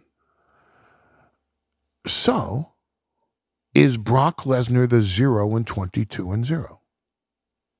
Or is Brock Lesnar the 1 and 21 and 1? And subsequently, once you give him that, doesn't he become more important to beat than any champion? Doesn't the victory over Lesnar become the Holy Grail? Isn't Lesnar defending the laurels, the quote-unquote title of 21 and 1? Because isn't the new chase to become the one that beat the one in 21 and 1? So essentially, Brock becomes the streak. Brock becomes the successor to the streak, becomes the Holy Grail, becomes the victory no man can attain, and becomes the embodiment of the impossible mountain to climb, so that when someone climbs that mountain, when someone beats Brock Lesnar, they are instantly made in the same way that Brock Lesnar is instantly made the moment the referee's hand hits 3 at WrestleMania 30, signifying Brock had conquered the streak. And we had someone in mind to be the next big thing, the company's next big star, the guy that would pull the wagon, the successor to John Cena, the person to become the one who beat the one in 21 and 1. We had someone in mind at that time. Even at that time? Yes. That's unbelievable. Do you know who that person was? Who was that person? Roman Reigns. And it just so happens that's what happened. Yes. Well, at WrestleMania 31, it was Brock versus Roman Reigns, when Brock had beaten John Cena in L.A. at what is now the Crypto, then the Staples. Yes. In shocking fashion. Yeah, brutal fashion. Yeah, I don't think Cena got in one offensive move. He got in one. He got his finishing hold on Brock, and Brock broke it, powered out of it, and threw him around like a rag doll. 16 suplexes, Suplex City, and I was at that, and it was a shocking. The room was. No one could believe what we were seeing. A thrashing of the top star in the industry. The idea was to be as shocking as conquering the streak. It worked. Credit to Brock Lesnar and to John Cena. Yeah. Wow. So now Brock's the unbeatable champion. Walking into WrestleMania, where just the year before he attained the impossible victory over The Undertaker. He's the 1 in 21 and 1, defending the title against the one guy who matches up against Brock Lesnar, Roman Reigns from The Shield. And just when you think Roman Reigns is about to win, his former partner from The Shield, Seth Rollins, cashes in Money in the Bank, steals the match and the title from both Brock and Roman Reigns. Which was also incredible, and I was there for that one. Heist of the century. Unbelievable. Yeah. Unbelievable. Which creates a whole bunch of new matchups. So the impossible victory for Roman Reigns is delayed for another time with hopefully bigger box office and more proceeds and more of a boost to Roman when he finally can demonstrate his ability to conquer the conqueror. Let's talk about when Roman Reigns becomes a Paul Heyman guy. I've kind of always looked at it like Paul Heyman became a Roman Reigns guy. Okay. It's We always flirted with it. Brock and I always flirted with it. Roman and I always flirted with it. First of all, I have an enormous history with his family. The very first time Brock and I confronted Roman Reigns on television was the day after the blizzard in the Northeast, that Monday Night Raw was snowed out, and we had to do it from the studios in Stamford because the Rumble had been in Hartford, and Roman had won the Rumble. He was going to go against Brock for WrestleMania 31. And I went up to Roman with Brock at my side, and I shook his hand, and I said, I'm sure you know I've known your family longer than you've known your own family, because I've known his family since before he was born. When I was 15 years old, I would ride at times to Allentown in Hamburg, Pennsylvania, to what was Vincent James McMahon's WWF television tapings for Superstars of Wrestling and All-Star Wrestling. And I would ride with Afa and Sika. Sika being Roman's father, Afa being Roman's uncle. And at times they were breaking in Afa's oldest son, Big Sam, Samu, Sam Anawai, and he was learning the business, and I'd ride with all three of them. And this is when they were all living in Hamden, Connecticut, which was the center of the entire territory. Whether you're going to Maine, whether you're going up to Presque Isle, Maine, Portland, Maine, Bangor, Maine, New Hampshire, Boston, all the way down to Capitol Center, Washington, D.C., that was the breadth of the territory. Vincent James McMahon's territory, the WWF, then WWF. And this is Vince McMahon's dad. Yes. Vince Sr. Then known as Vince Sr. Yeah, because Vince doesn't like juniors. He hates, like Floyd Mayweather doesn't want to be called Junior. Vince doesn't want to be called Junior. Well, my father was Vincent James McMahon. I'm Vincent Kennedy McMahon. I'm not a junior. My middle name is different. Rey Mysterio was not allowed to be Rey Mysterio Jr. He's Rey Mysterio. He doesn't like juniors. It makes you less than. Yeah. You are automatically second. Yeah. I don't like that. Yes. I go for first. I promote firsts. So I'd ride with Afa and Sika, and I'd learn the business from Afa and Sika. And I had been endorsed by a lot of members of the locker room. A lot of the older guys liked me because I had such respect for the business. Because if they would test me, if they'd ask me a question, about what I saw, my answer would always be, well, I can't do that. And even if I had the physical ability to do it, I don't know if I'd have the balls to do it every night 100 times a night in the ring. I had such respect for what they did and the tolls that it must take on their body. And I always articulated on that, even at 15 years old. A lot of the old timers respected that. And this was a time when it was very difficult to break into the inner circles of the business, let alone at 15 years old. The old stories of Hulk Hogan tried to try out for the business and Hiro Matsuda broke his leg. Let's see if the kid comes back. Let's see how bad he wants it. This is what they did. They would beat people up who wanted to get inside the business to see if you had the desire, the passion to come back. Say, okay, thank you, sir. Let's do that again. Maybe this time let's not break my arm, my leg, rip out my eyeball, bite my nose, whatever the due you had to pay was. And I'd been endorsed by, like a couple of the old timers, Randy Orton's dad, Bob Orton, liked me, and Greg Valentine, and Don Morocco, and of course Lou Albano and Fred Blassie and the Grand Wizard. And then I'd walk in, I'd come into some dressing rooms, Afa and Sika go, hey, do you see this kid over here with the camera? He's all right. He's with us.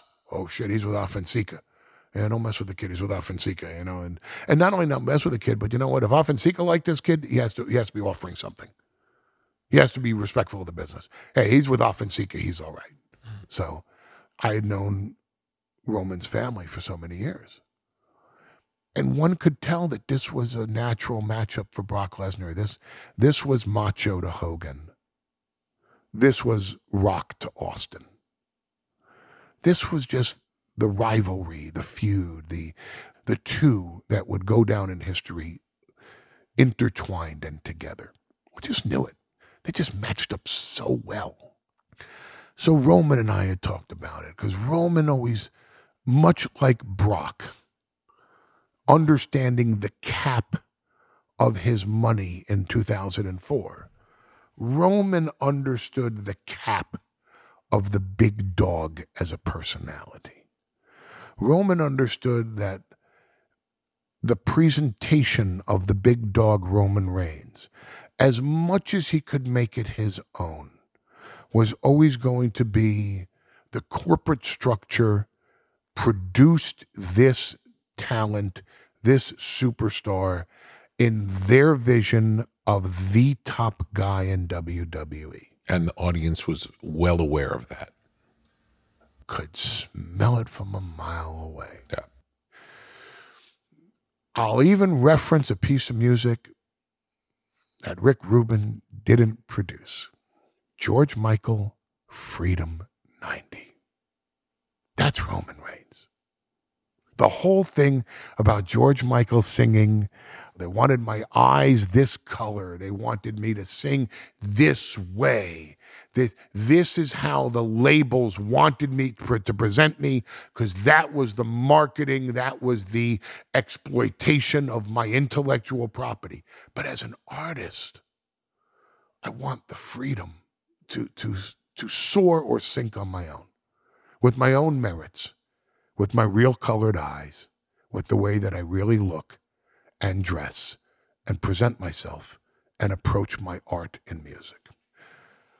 Roman Reigns always had a vision of something past the big dog. But he was still too young, and he had not been... How many years was it between the Shield breaking up and how long was the big dog post-Shield up until the Heyman guy? Big Dog's single push came 2014 was the streak, 2015. And the Tribal Chief was born in August 2020. 5 years. 5 years. Yeah. So 5 years of wars, 5 years of fights, 5 years of matches with the Big Show and Braun Strowman and all the others, and WrestleMania main events against Brock Lesnar. But the perception was, I'll tell you as a fan, I really enjoyed the Shield. And post-Shield, I was not into Roman during the Big Dog era. You could feel this inauthenticity. I don't think Roman Reigns would argue with you at all on that. In fact, I guarantee you he wouldn't. And the fact that it turned on a dime in one interview and has been full steam ahead ever since, it's a shocking thing to witness. Again, there's a common denominator with Roman Reigns and Brock Lesnar. Roman Reigns is a fascinatingly intelligent human being. Brilliant. I love the fact that even Rick Rubin, who can look at a creative process in any genre and at least find something that you can say, okay, I understand this differently than the common person would understand this, because you are who you are and the way that you're wired and the way that you analyze or assess a creative situation. But even Rick Rubin will say, Roman Reigns is the Paul Heyman guy. I'm the wise man. And I am, all false humility aside, behind the scenes, I serve as wise man for Roman Reigns. For that human being, 100%. But I learn as much from him in every day as he will ever learn from me. Of course. I've learned so much being with him, speak. Even when I teach him something, I learn from him. He's brilliant. He is forward thinking. I got to keep up with him. I'm challenged every day to keep up with the progressive approach that he takes to our industry. He looked at pandemic WWE with a digital audience in a manner that no one else did. Everybody else was bitching. Everybody, oh, we're limited. Oh, we don't have the crowd. Oh, we can't feel who's resonating. We can't feel these new baby faces. Are they over? I don't know. We don't know if the audience will click with them. We don't know if they make a connection with the audience. The audience isn't there. And all he saw was opportunity. Oh my God, look at the things we can do with this. We can do things in the ring without a microphone.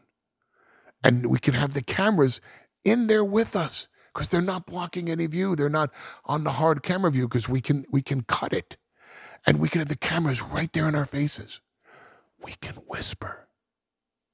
You can't whisper when there's 22,000 people, even into the microphone. You have to whisper like this so that the audience at home can hear you. But when there's no audience, you can whisper. And you can start doing movie scenes. We can bring a sophistication to this product. We can upgrade the product. We can elevate the product. We can bring better acting to this product. We can do scenes instead of angles.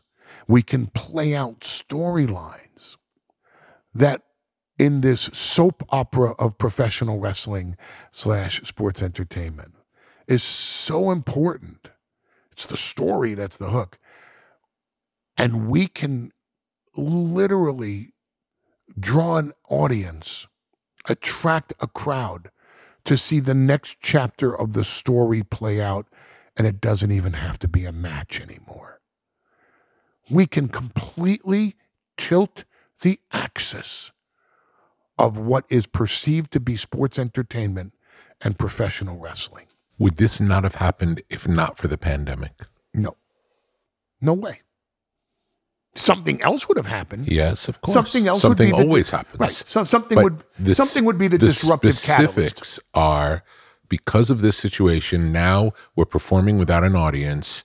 It changed the game. And there's a way to change the game where it ruins the game, and there's a way to change a game where it's the greatest you've ever seen the game. CD changed vinyl. Napster changed CD. Apple changed the Napster generation. Streaming became the way to go. There will be a new disruptor in the distribution of music that comes along, either based on natural revolution and evolution or based on circumstances in this world. Elon Musk colonizes Mars. There's no streaming on Mars. What do? We go back to vinyl. We're something. Something will happen. Whatever the optic wires and nerves, satellites can bring us, someone will say, this is a distribution portal. Really? How do you see that? Don't you see it? No. But the visionaries do. Roman Reigns saw it. He just saw it. What he didn't have was the character to give it, because everything that was being pitched to him was the big dog. We're going to bring back the big dog, and this is your yard, and you're going to bark and bite, and of the 5 years that he was the big dog, how many years was he out? Because he was out 1 year. About, I don't know the exact amount of time. And at the time that he left, did we know he was coming back? Nobody knew. Nobody knew how sick he was. I mean, the thought was he has a handle on this. The thought was this is treatable. The thought was he'll be back.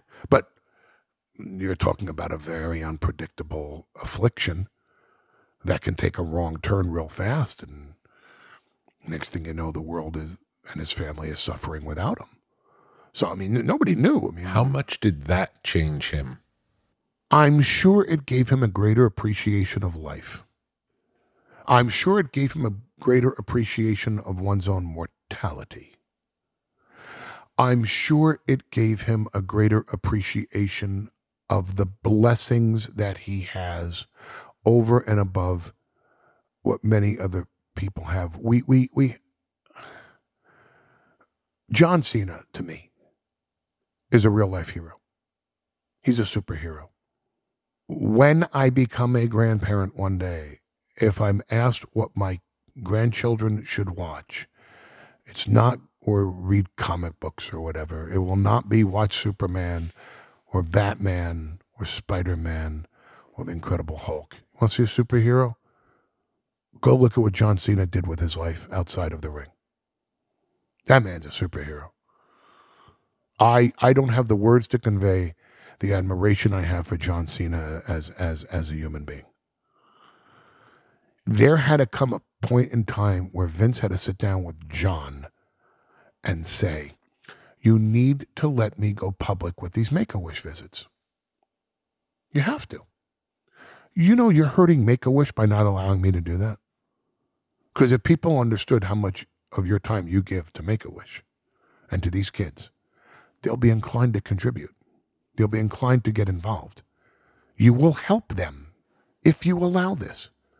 Because Cena never wanted to exploit it. He never wanted publicity for it. He never wanted recognition for it. He wanted to just do it. That's a hero. People who go through life and say, I'm going to do this because God will smile on me and it's my ticket into heaven. Well, then your motivation isn't really pure, is it? Your motivation is, I want something back for this. I want my VIP pass to heaven. I want God to like me because of this. That's not why John Cena did it. John Cena did it because it was the right thing to do. I run into people and they say, how you doing to me? And my answer is pretty much always the same nowadays. I'm a blessed man. And I believe that. I believe I'm an extraordinarily blessed man. And what it boils down to is when I woke up this morning, I called both my kids. And guess what? They're healthy. I'm a blessed man. Everything else is relative. The finish didn't go well. Okay. There'll be other finishes. Hey, you got fired from your job. Okay. You know what? I'll find another job. Hey, the stock market crashed. You're broke. Okay. I'll make more money. Hey, your house burned down. Your car blew up. Oh, you lived through this, the house burning down. Your family's okay. It's just a house. Who Exactly. gives a shit, right? Family's okay. You're a blessed man. I've looked into the eyes of the parents of these Make-A-Wish kids. Kids accept their fate. Bravest souls you can ever meet. The parents, hell on earth. Take me, not my kid. Please take me. Take me and hurt me along the way, but make this painless for my kid. Take me and torment me forever. Send me to hell, but let my kid have a life. They'll trade anything, to not have this existence inflicted upon their child. Their fate is worse than a tormented death. And you look into the eyes of those parents and you walk away and your kids are healthy, you're blessed. I'm a blessed man. Roman Reigns had an affliction. His children, thank God, as of now, don't share that affliction. His children are healthy. What a blessed man. His mom's still alive. And what a character she is. He's a blessed man. His father's still alive and a legend. What a blessed man. He has suffered loss in his family. His older brother, Matty, passed away. So he knows what that's like. So I think what he went through, having lived, and he was on the road 250 days a year at the time, 250 days a year. He was on a full schedule, working every show. And then it stopped. Boom. Now you're home. Boom. Complete shock to the system in every conceivable way. Wow, you know what? I'm not on TV. And the business went on without me. Hey, you know something? I'm not in St. Louis, Chicago, Detroit, Milwaukee, Los Angeles, New York, Buffalo, Syracuse, Tampa, Miami, Oklahoma City, Saudi Arabia. I'm not in Saudi Arabia. This happened going into a Saudi show. His recurrence happened heading into a Saudi show. And it went on without him. The world goes on without me. And I'm still here. And I'm getting better every day. And my children are healthy. And my wife is with me. And my dad's alive. My mom's alive. And I'm alive. And I'm capable of coming back. What a blessed man. I think he really felt that this time, you know? Yeah. I think it gave him a chance to really appreciate life. Let's talk about the transition from you being the advocate for the beast to becoming the wise man. Well, the world changed. The zombie apocalypse hit. I had become in 2019 the executive director of Monday Night Raw. This is while I'm still on camera with Brock. And as we are headed towards that WrestleMania, the number I don't remember, though I should because it's a very unique one, It's the only one with no audience.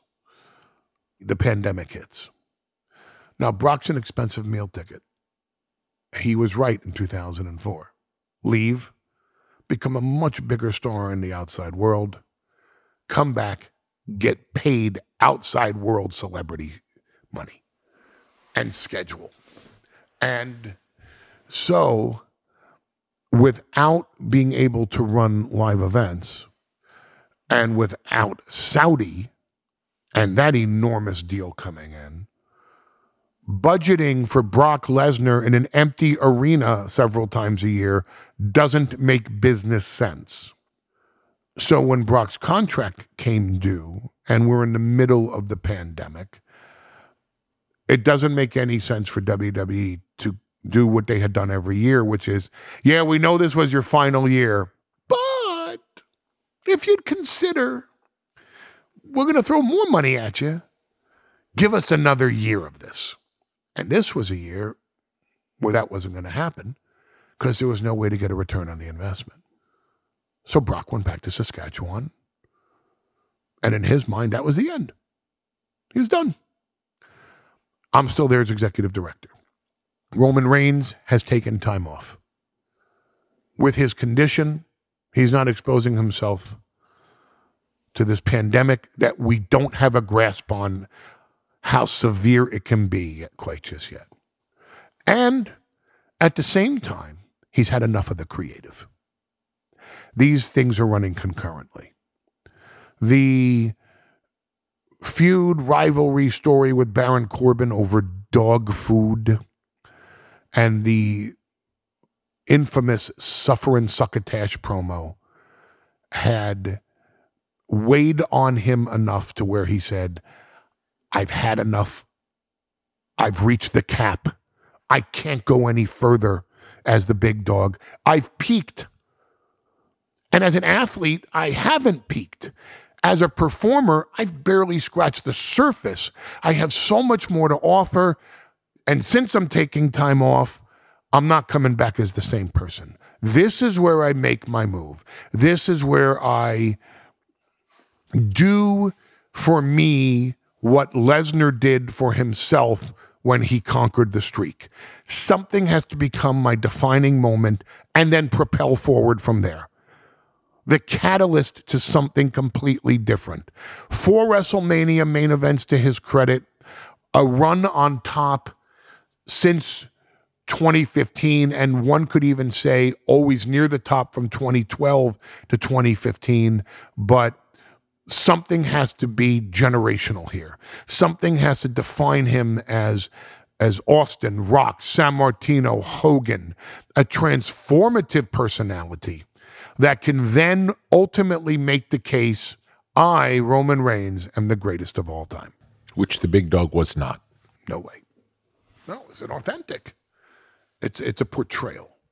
And it's not real to him. So what happened next? So Vince removes me as executive director in June of 2020, and I thought I had a bunch of months left on my contract, and I was going to ride it out, and we'll see where we go from there. There were limited options in my agreement as to whom WWE could put me with. I when I had the leverage, I wrote that in because we had reached a point with the cachet of being Brock Lesnar's advocate that anybody else you put me with could either make them instantly a star, or you're watering me down and ultimately hurting the other person because they don't belong with me. Mm-hmm. They don't measure up to where you're used to seeing my character bring someone down to the ring, which is either the main event of WrestleMania or close to it. One of the few names on this list was Roman Reigns. Another was Brock Lesnar, obviously. Another was Ronda Rousey. Ronda Rousey was having a baby. Brock Lesnar wasn't coming back with Saudi being down. Kind of left Roman Reigns in there. So Vince calls me in the middle of August, and he says, going to take you back into television. And I'm thinking, he's going to make me a commentator. And Jim Ross isn't here. Who am I going to work with? How's this going to go? what is a commentator in 2020? How can I be disruptive? How can I be evolutionary in the process? How can I redefine this role? Because I don't just want to settle in and do what's been done already, even by me. I want to do this differently. I said, okay, well, what do you got in mind? And he says, I'm going to put you with somebody. And I'm thinking, has he read my contract? And I said, well, Vince, the options are kind of limited in that. And I'm trying to tiptoe into a delicate situation here where I'm about to butt heads with him. And I'm thinking, Ronda's pregnant. Brock's not coming back doing with Saudi down. Certainly he's not putting me with Roman. And he goes, I'm envisioning Roman Reigns with Paul Heyman. And I'm thinking, oh my God, he's gonna pull the trigger on this. He would never pull it with Cena. He would never have allowed Cena to come to the dark side. Yeah. Cena was going to be Anakin Skywalker his entire life. Yeah. He was never going to be Darth Vader. A heel, a villain, an antagonist. Talk about the villain in pro wrestling in general. That's the archetype for anyone who doesn't study this stuff. The job of a villain in pro wrestling is not to be the bad guy. The job of a villain in pro wrestling / sports entertainment is to make the other person the hero. And if you happen to become marketable yourself in the process of defining why I should like the babyface, more power to you. But that's not your primary responsibility. The primary responsibility of the villain is to define what's so likable about the hero. Present the antithesis. Prevent the hero from doing the things that make him a hero or her a hero. And then be the victim of the avenging babyface who brings the comeuppance to you in front of a crowd that's willing to pay to see it. The villain is stereotypically the one you pay to see get beat up, or both. And if they can keep some of that villainry attached to their aura after the avenging babyface gets his revenge, then they can still draw money and make yet another hero, another babyface. That's the role of the villain. Okay. When Roman Reigns and I finally talked in August of 2020, in a continuation of conversations that we had had for 5 years, 4 years about, if we ever got together, if Brock Lesnar's advocate ever switched sides and got behind this guy and promoted this guy and articulated for this guy, we'd set the business on fire. And we knew he couldn't be the big dog. Now, anyone who knows this man understands he has a star's presence. First of all, he looks like Aquaman. I say this, fully obsessed heterosexual man. He's the best looking man up close. It's like I don't remember which director it was. I think it was the director of the movie Troy. And he said he was directing the movie, and Brian Cox is doing this scene, and Peter O'Toole. What a cast in that movie, And he said, and Brad Pitt walks on the set, he says, and I couldn't stop staring at him, going, "Oh my God, look! How is it possible that someone's Roman Reigns is that striking of a presence, of what an alpha male athlete is supposed to look like." 2, he's incredibly gifted as an athlete. He's a D1 football player and was also, coincidentally, being picked up by the Minnesota Vikings when he got flagged with leukemia. That came out in his medical tests. The Vikings wanted him, of all teams, which is the same team Brock tried out for. 3rd, his understanding performance and his desire to be more and to do more and challenge himself to become more. His acting chops are there. They're really there. He's a natural. He can tap into emotions that trained Shakespearean actors have a hard time finding and have to end up going method to find because they can't find it on command. And he can. He's a magnificent actor. And I always looked at him and thought, not in these words, but that's the tribal chief. And it's not just a play on the Polynesian islands or the Samoan tribal chief. I know a lot of people suspected at first that was me paying homage to Peter Maivia, the paramount High Samoan chief. It's not. The idea was the tribe is the WWE universe. And he's the tribal chief of the entire WWE, not of the Samoan Islands. He's the tribal chief of the WWE universe. Yeah. And he operates out of the island of relevancy. It's funny because we almost didn't go with Island of Relevancy. We almost went with Championship Island. And somehow we realized, well, that limits a decades-long progression of the character, because if it's not about the championship, then why are we on Championship Island? Yeah. But Island of Relevancy is amazing. Yeah, we lucked into that. Interesting about things like the Island of Relevancy and the tribal chief and the head of the table and Suplex City, that sometimes it's something that you actively write, and sometimes it's an offhanded comment that you realize somebody just said something. It's like, let's use that. Right. Well, the tribal chief, I came up with tribal chief, and Roman came up with special counsel for me, and he tagged me the wise man. And that, I remember when he said it the first time, and it seemed like an offhanded comment. It didn't seem like, at the time that I saw it, didn't seem written. No, there was no plan to it. In fact, I actually thought he was giving me a nod to Freddie Blassie and the Grand Wizard and Lou Albano, because for Vincent James McMahon, they were known as the three wise men of the East. They had a lock on being managers in the San Martino, Morales, Bob Backlund eras. There was no other managers in the WWF. In 1984, Roddy Piper was brought in as a manager. I didn't know that. Grand Wizard died in October 1983, and Roddy Piper came in originally as a manager. How did the Grand Wizard end up in wrestling, considering Fred Blassie and Lou Albano were both wrestlers who became managers?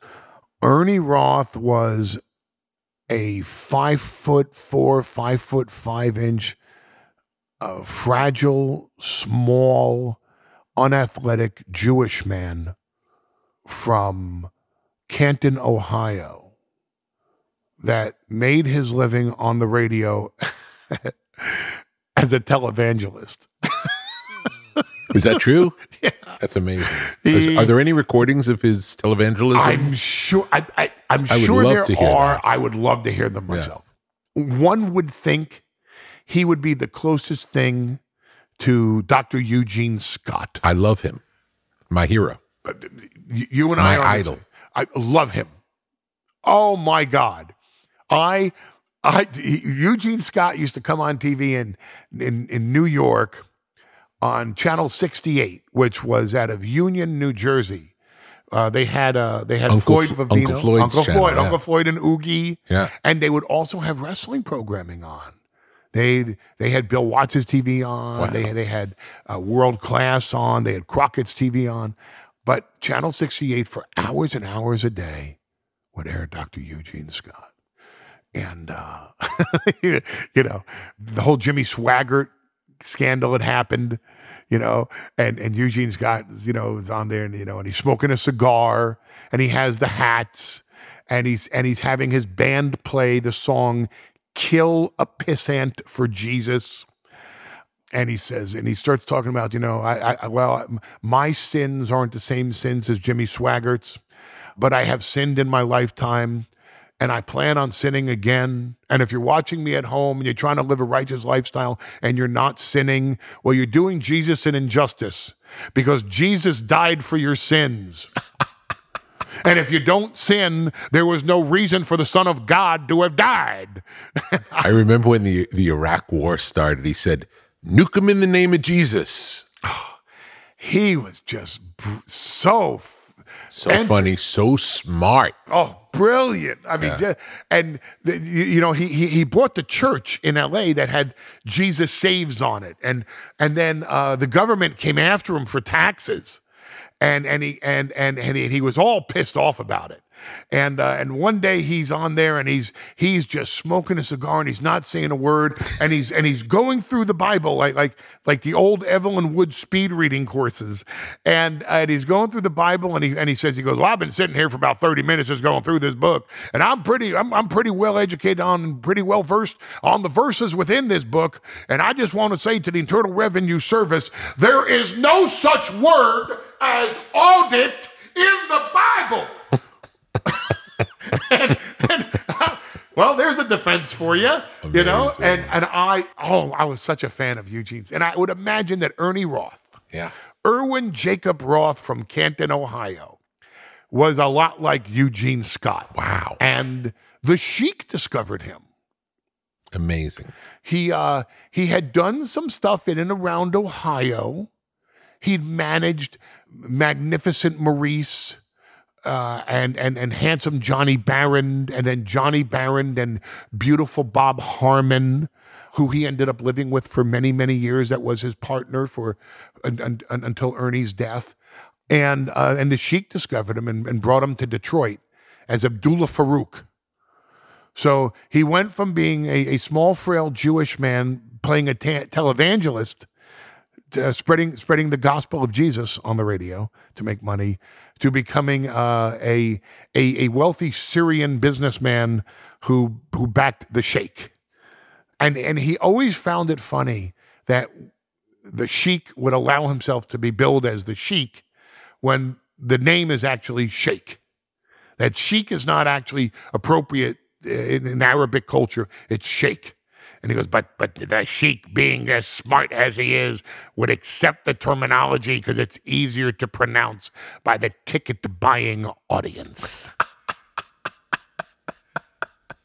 So Ernie funny. and Albano and Blassie were the three wise men of the East. So when Roman just offhandedly called me the wise man, I was just like, wow, he just threw me something, man. He just bestowed upon me a sacred name in WWE, WWF, WWF culture. Wow, that you know, in the way that his family, in McMahon family dynasty, that's a sacred name. You know, Bobby Heenan was not the wise man. Jimmy Hart was not the wise man. Slick was not the wise man. None of these people ever got bestowed upon them the title of wise man. So I just thought, like, wow, he just made his special counsel a wise man. That I will remember this promo for the rest of my life. And then everyone started coming up to me going, a wise man, could I ask you something? It just stuck. Even Vince would say, wise man may have a moment when I'm like, well, even Vince is calling me wise man? What have you done? It's amazing. Just branded me. Amazing. That's just Roman. He stumbles onto things. Amazing. The acknowledge me was a stumble. That's the best. It's the best. We were trying to figure out, you know, what does he really, because his first storyline as champion was with his cousin Jay. Yes. And we were trying to figure out Which core. was unbelievable. Yes. That story was unbelievable. Brutal story. Yes. Head of the table. Grew up with these two, not as cousins, but as brothers. Yes. But always was the biggest one in the room. In a culture where size does matter, because the biggest of the tribe goes out and slays the woolly mammoth to feed the 9 children and cousins at the dinner table. The most capable feeds the family. And he was always the most capable. He was the big oos. He was the big one of the family. He was the one of the next generation. Yeah. And the twins were twins. a team, a unit, a combination, a collaboration that could think and act as one, but were two individuals that acted as a team. And altogether, we the ones. So we were trying to figure out the How did we the ones come? Do you remember? It was one of the Usos that came up with it. And I think just said it. I don't think it was out of the blue. Yeah. We heard it. We went, oh, that's it. The ones. That's our tag. We got this one. And Roman had said, well, you know what I really want from Jay? I don't want his love. I have that. I don't want his admiration. I don't even want his obedience. I'll take that from him. You know what I need? I'm the head of the table. I am the tribal chief. I need him to acknowledge me. And the moment he said it, we all got chills because we knew this is bigger than this moment. Yeah.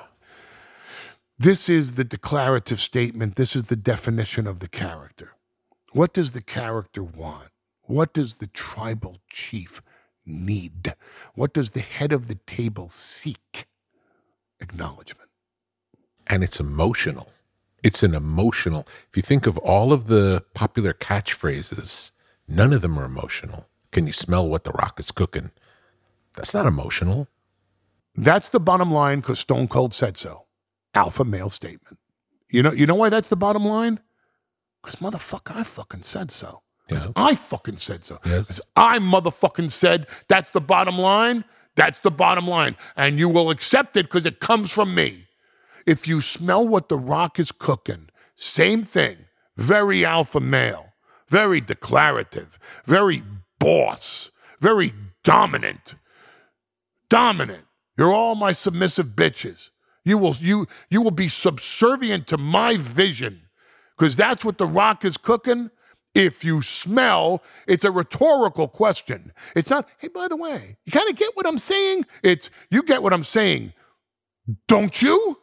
If you smell what the Rock is cooking, it's imposing one's will on the other person. What you gonna do when the Hulkster, when Hulkamania runs wild on you? In other words, you're hopeless. You're helpless. There's nothing you can do. What you gonna do? Nothing, bitch. It's the prison scene. Hey, I really like your shoes. Oh, yeah, thanks. You know what? I didn't ask you what brand they were. I told you I liked your shoes. By this time, you should be taking them off and handing them to me. When I ask you what size your shoes are, your answer is your size, sir. That's the prison logic. These are prison declarative statements. You're in the yard. Rest in peace. That means you're dead. You're dead, motherfucker. You're against the Undertaker. You're going to die. Die at the hands of the dead man. You know what Roman's catchphrase is? Needy. The most confident performer, the best looking man, the guy that looks like a champion, the one guy that can handle Brock Lesnar, the D1 athlete, a second generation Samoan American wrestler. And he's needy. He's a tribal chief. He's the head of the table. He runs the family. He's the biggest star. But he's needy. He needs you to acknowledge him. He needs you to acknowledge him. Please acknowledge me. I'm not here for your love. I'm not here for your affirmation. I'm not here for you to chant my name. I need you. It's unbelievable. It's unbelievable. It puts the power in the audience to react any way they want. Any way that you want. Boo me, boo me. Acknowledge me. You want to cheer me, cheer me. Acknowledge me. Yeah. Acknowledge me. It's not learn to love it. No. There's no command. No. It's a plea. It's a plea. It's a beg. It's a plea. From a man who doesn't beg. From a man who rules. From a man who commands the island of relevancy. Please acknowledge me. Please. Just acknowledge me. That's all I don't just want it. I need it from you. And when you do it authentically. Going back to George Michael and Freedom 90, going back to the big dog being manufactured by the corporate structure and the branding and the marketing and the global push of the machine of WWE. We are encouraging the audience's reaction to be genuine. Do not respond to us as villains or heels or bad guys or antagonists. Don't respond to us as heroes. We're baby faces. We're good guys. We're fan favorites. You know what you do? Respond to us any way you want, but respond to us. Acknowledge us. Please. Acknowledge us in any way that you want, as long as you do. Yes. The most dominant force in WWE. And it's a plea. It's a beg. It's an act. It's so beautiful when he does it, and the reactions are always incredible. Yeah, because it empowers the audience to be real. It empowers the audience to be themselves. It empowers the audience to be their own tribal chief and say or do anything they want. And the most powerful performer in the industry in decades is asking you, pleading with you, begging you, needing you as an audience member to do something. Please do this. It's amazing. Yeah, it's Amazing. What a psychological twist that this dominant figure. Well, it makes him vulnerable. It makes him human. It makes him, we want to see how it's going to go, because he's not a machine. He's not Brock Lesnar. He's not a beast. He's an emotional human being. Yes. Vulnerable. Yeah. Exposing his own vulnerabilities, which is why when he gets angry, which is why when he cries, which is why when he questions the loyalty of his own family members, you feel those emotions in him. You feel them coming out of him, and you believe them. You buy into them. You need to live with him, not just vicariously through him. He's not limited by the label of a villain or a heel or a bad guy. He's so much more.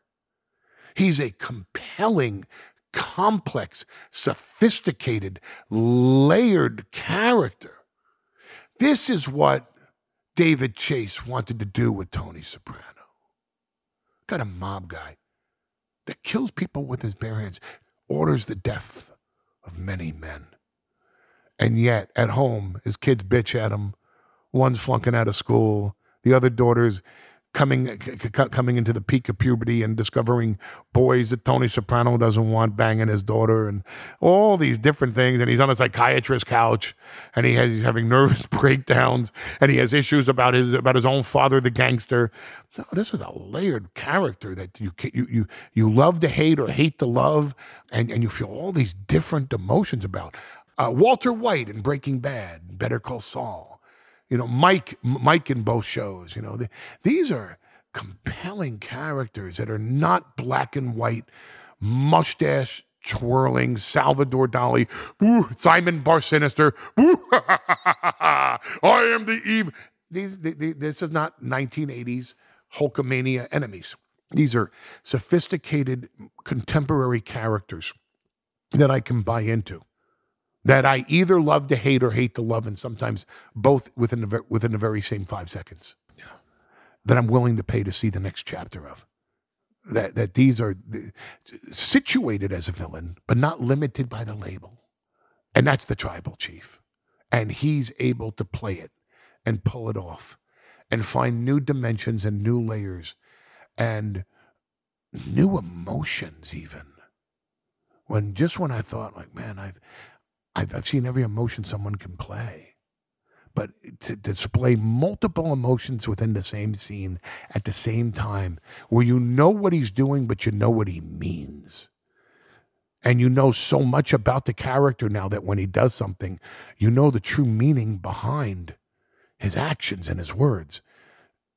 He is the most transformative character in this industry in generations. When the Sami Zayn character entered the story, did you have any idea what it would become? No. But I rode the wave because the audience bought into it. I listened to the audience.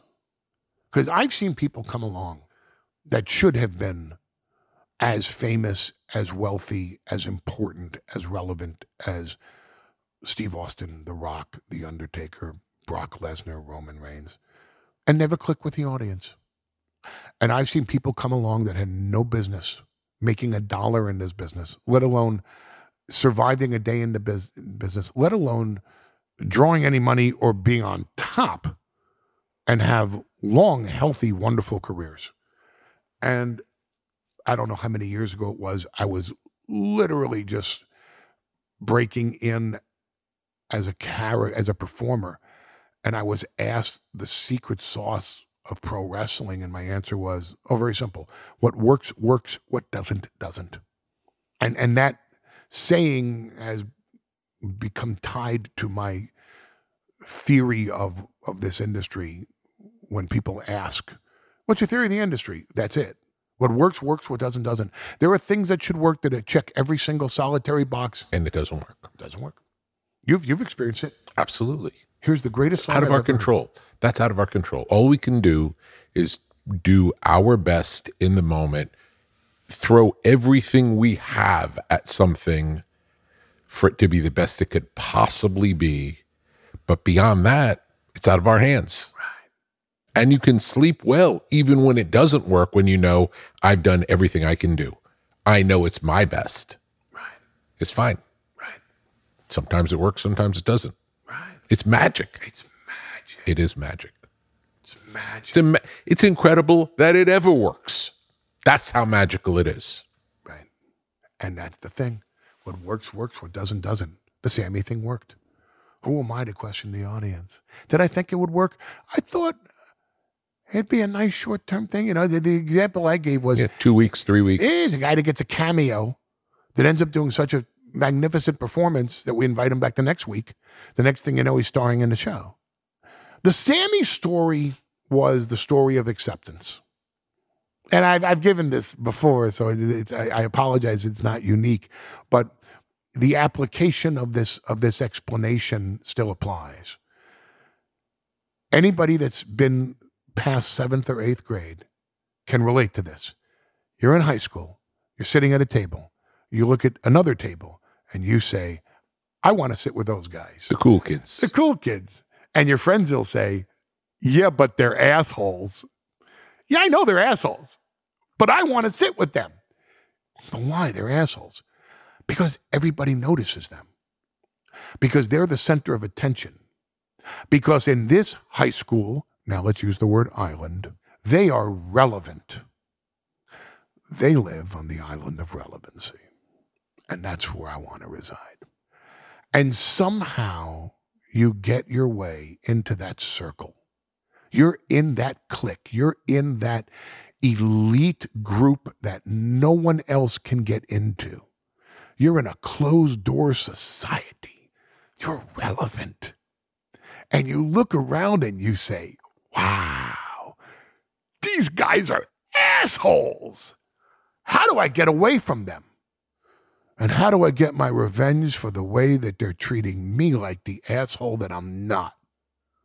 I'm pissed off. It's dangling the carrot in front of the horse, and the horse finally gets the carrot and realizes the carrot is sour.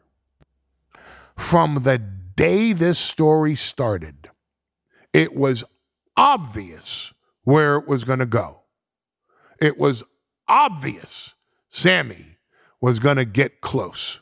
It was obvious Sammy was going to get in. It was obvious he was going to be sitting at our table, living on the island of relevancy. And it was obvious he was going to get bullied and battered and beaten and subjected to our assholedom to such a degree that at some point he's going to say, I don't want to be here anymore. I want out. This ain't for me. You're not who I thought you were. I don't like you guys anymore. And it was obvious that for that, he was going to pay a price. And yet, people wanted to see it play out. They knew the story that was going to be told, and they wanted to see our take on that age-old tale. And Sammy was magnificent. He's just so endearing. He does more with a hush puppy sad face than we could do playing to the people in the cheap seats.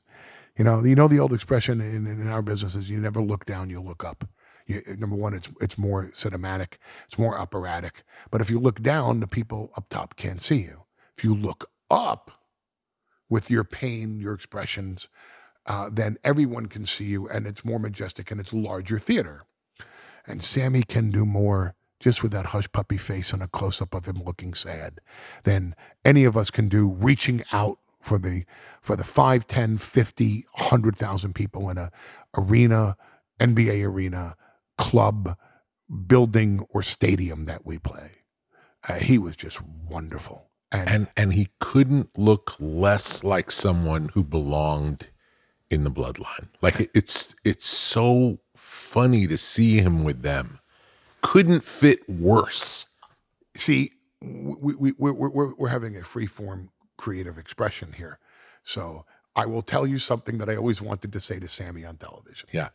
Because I will never be able to say it on television. Yeah. Because it's so inappropriate. Yeah. I'm a big fan of the scenes in the movie True Romance. Like a lot of people. Can't stand the whole entire movie. Just too long. But boy, you break it down scene by scene. One of the greatest movies ever made. Love Gary Oldman as Drexel in the movie. Christian Slater comes into Drexel's club and catches a beating from Drexel. And Drexel turns to his bodyguard, Marty, and he goes, he must have thought it was White Boy Day.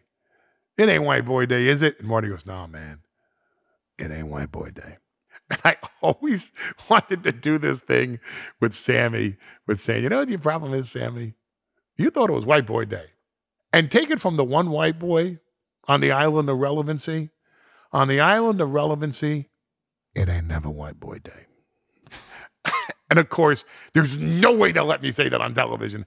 And it's not about the racial overtones to it, or the skin color of a Polynesian against pale white Sammy from Montreal, Quebec.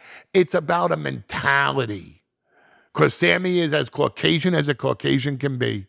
He does not fit in on the island of relevancy. He just doesn't. I do, because I'm the wise man. I'm the exception. I'm Tom Hagen. I'm the non-Corleone in the Corleone family. I'm the adopted one. I was taken in. And you're still afraid. Of course. Of course. The one wrong step with the tribal chief, and I'm kosher stew for dinner. It's one of the funniest things is that when you stand next to Brock Lesnar, an actual monster, you're the most confident, fearless person in the world.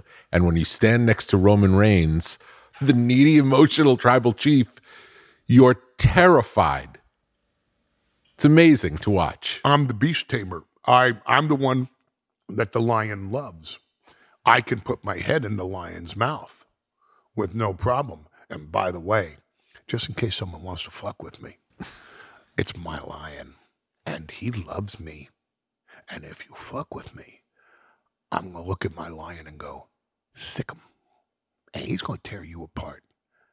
My client, Brock Lesnar, client.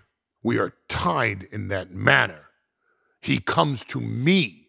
He hires me. He respects me. He laughs at my jokes. He listens to my guidance. He pays me. First promo I did with Roman Reigns, I said, just when you, the audience, thought I was out, he pulled me back in. Don't point your fingers at me and blame me for corrupting Roman Reigns. Point your fingers at Roman Reigns and blame him for corrupting me. He's not my client. He's my tribal chief. I answer to him. He can order my extermination on a whim because someone else pisses him off and I didn't see it coming in advance. I better be the wise man. I better see all angles. I better see the future with more clairvoyancy than Nostradamus. Because if I'm not 5 steps ahead in a business where the top is 3 steps ahead, then I'm 2 steps behind. And that's death on the island of relevancy. I'm Dennis Hopper in Apocalypse Now. I'm, yes, advocating, to use the Brock Lesnar character, the character I played for Brock Lesnar. I'm advocating his greatness, but I'm terrified in the process because he ain't my lion. I don't stick my head in that lion's mouth. He's the lion that killed the lion, that looked at me and said, I don't play those pussy games. Holy shit. That's a pussy game to you? Yeah, I'm a tribal chief, man. Look at my culture. Understand where I come from. The whole story of the love triangle between you, Roman, and Brock was it was far too short. It was a far too short story because it really, we never knew what was going to happen. It was such a great, because of the history with Brock and the current excitement with Roman, it really could have gone either way every moment. And still can. Yeah. Well, we got a nod to that the other day when did you know Brock was going to be here? Yeah, well, we'll always reference it, and there'll always be that suspicion. And everybody can relate to it. Everyone has an ex that they have a soft spot for. Everyone has an ex that they're defined by.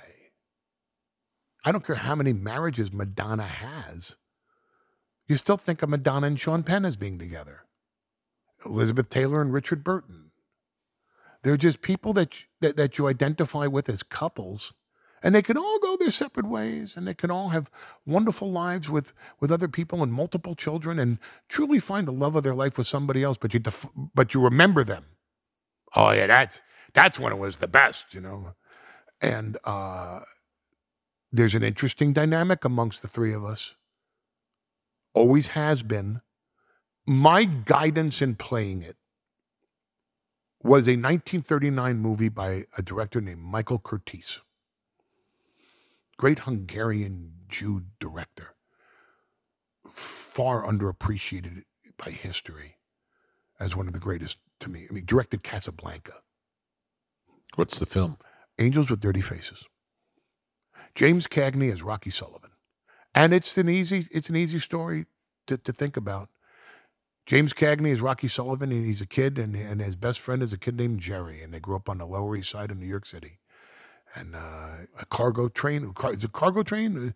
Whatever. A train with a lot of goods on it is there, and they're stealing from the train, and some cop comes by, and Rocky Sullivan, James Cagney, and Pat O'Brien, Jerry, run towards the fence, and Pat O'Brien clears the fence, and James Cagney does not.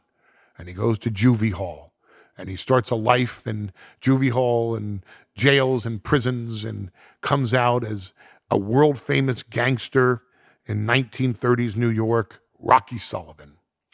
And he's the toughest, most heartless, most ruthless, most uninhibited, bloodthirsty gangster that they had ever portrayed on film at this time. Far more than any of Bogart's characters in the Roaring Twenties, George Raft, Edward G. Robinson. This was the villain of all villains, the ultimate bad guy gangster. And also in the movie are a bunch of Hunts Hall and Leo Gorcey, the Bowery Boys, at the time known as the Dead End Kids. And these are the kids that now Pat O'Brien, who got over the fence and became a priest. And a lot of people, it's funny because a lot of people, if you watch it today, will say, oh, this is the story of the Giganti brothers in New York. Vincent the Chin Giganti, a godfather, one of the heads of the 5 families, and his brother, Louis Giganti, who was a priest in the South Bronx that ended up rebuilding Fort Apache in the 1970s to where, with Sebco housing in New York, that became known, that area of New York, Fort Apache, became known as Little House on the Prairie because he built an actual neighborhood once Fort Apache burnt down. Well, this was way before the Giganti brothers. And Pat O'Brien, Jerry, becomes a priest. And the dead end kids are on his, in his boxing league, in his basketball, midnight basketball games, because he's trying to keep them off the streets. He doesn't want these kids to grow up to become a gangster like Rocky Sullivan, his childhood best friend. And of course, Rocky Sullivan comes back to town after spending a stint in prison. And there's Ann Sheridan, is always playing the unattainable girlfriend who wants him to go straight. And Rocky gets mixed up with a bunch of gangsters, one of them being Humphrey Bogart, a crooked lawyer. And of course, Rocky starts shooting people. And now he's going to the electric chair. And he's not afraid. In fact, he knows he's going to hell. And as the expression goes, he's looking forward to getting close to the flames.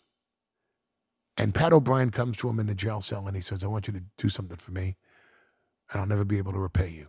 See, these kids are paying attention, and you're going to walk to that electric chair, and you're going to go in there unafraid.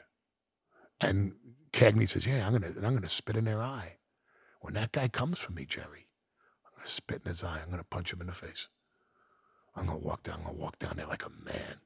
That's what I got. That's all I got. And I'm taking it with me.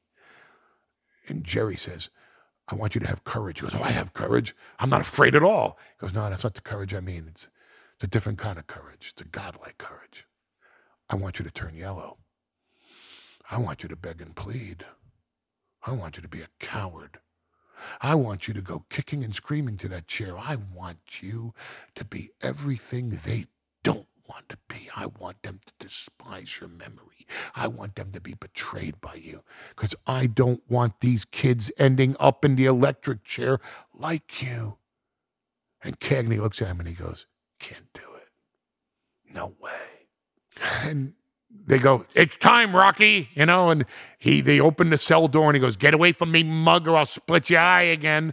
And the cop gets too close and he punches the cop in the face and he spits in the eye of the other one.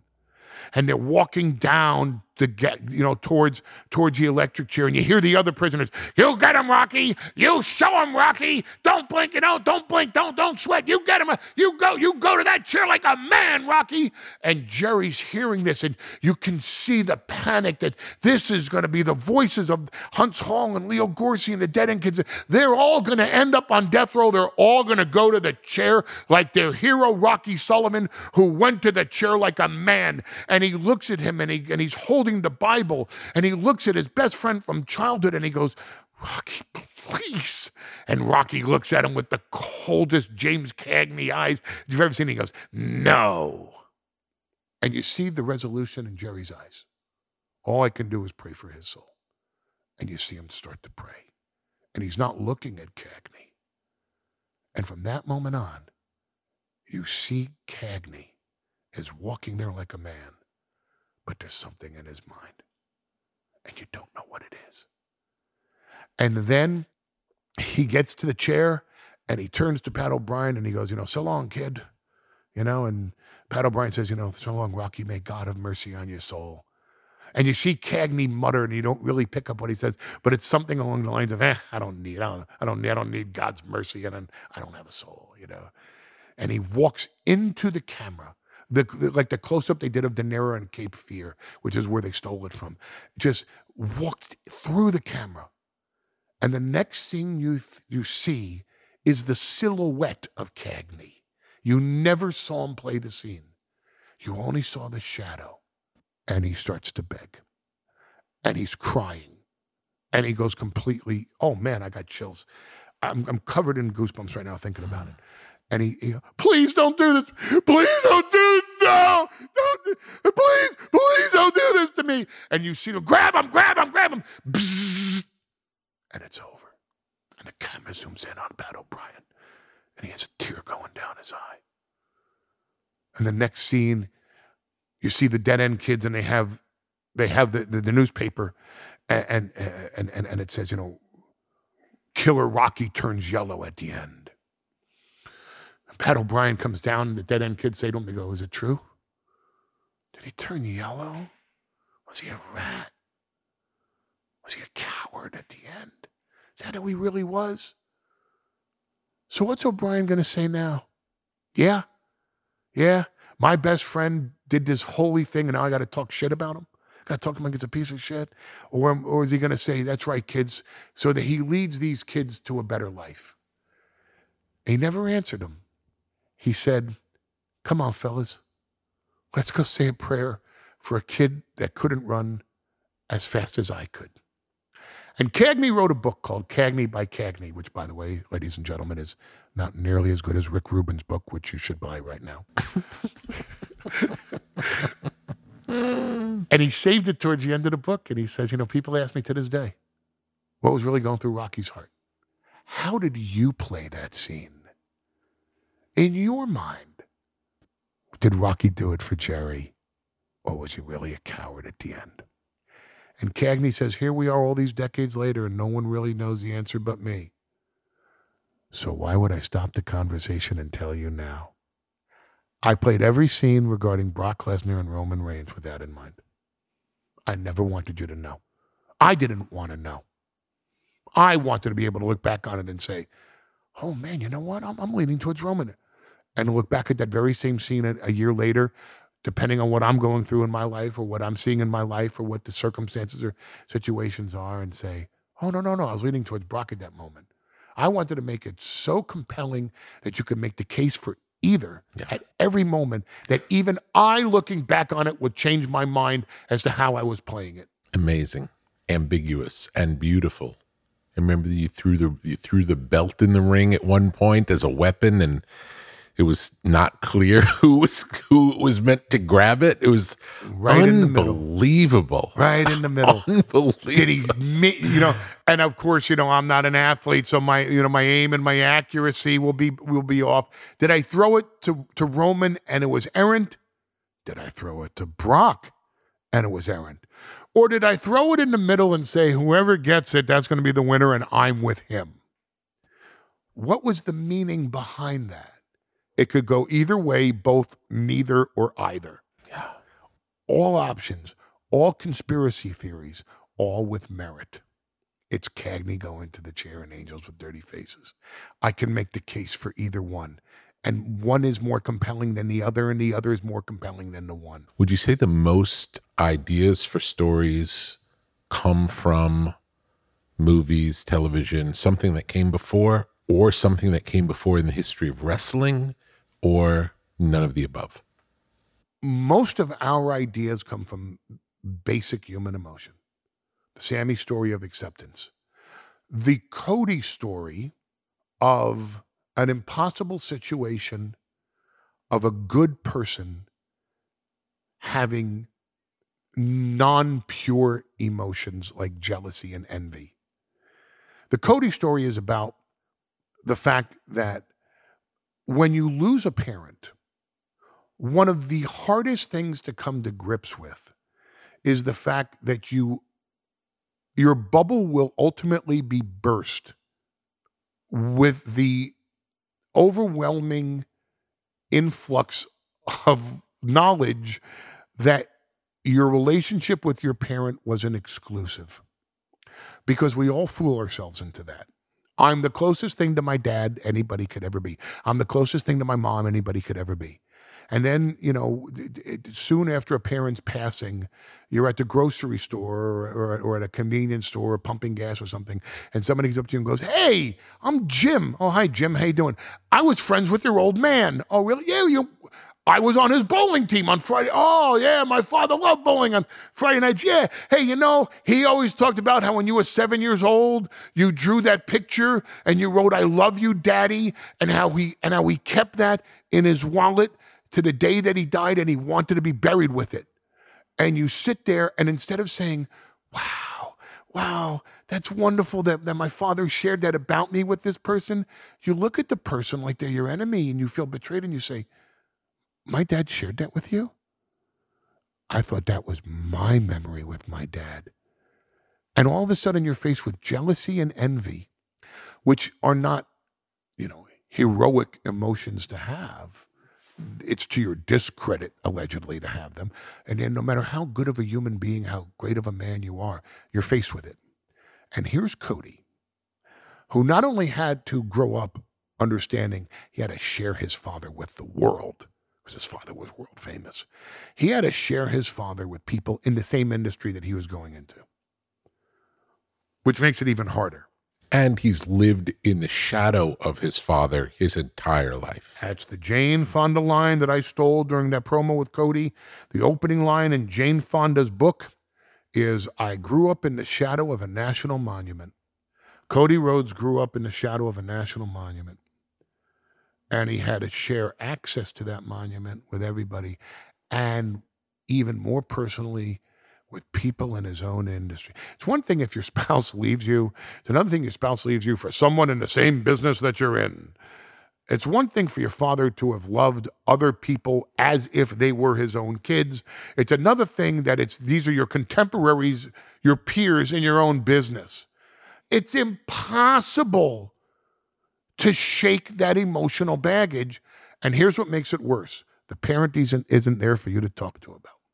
Dusty isn't here. Cody can't talk to him about it. So we're laying this truthful, emotional baggage on Cody that he can do nothing about. He can't escape.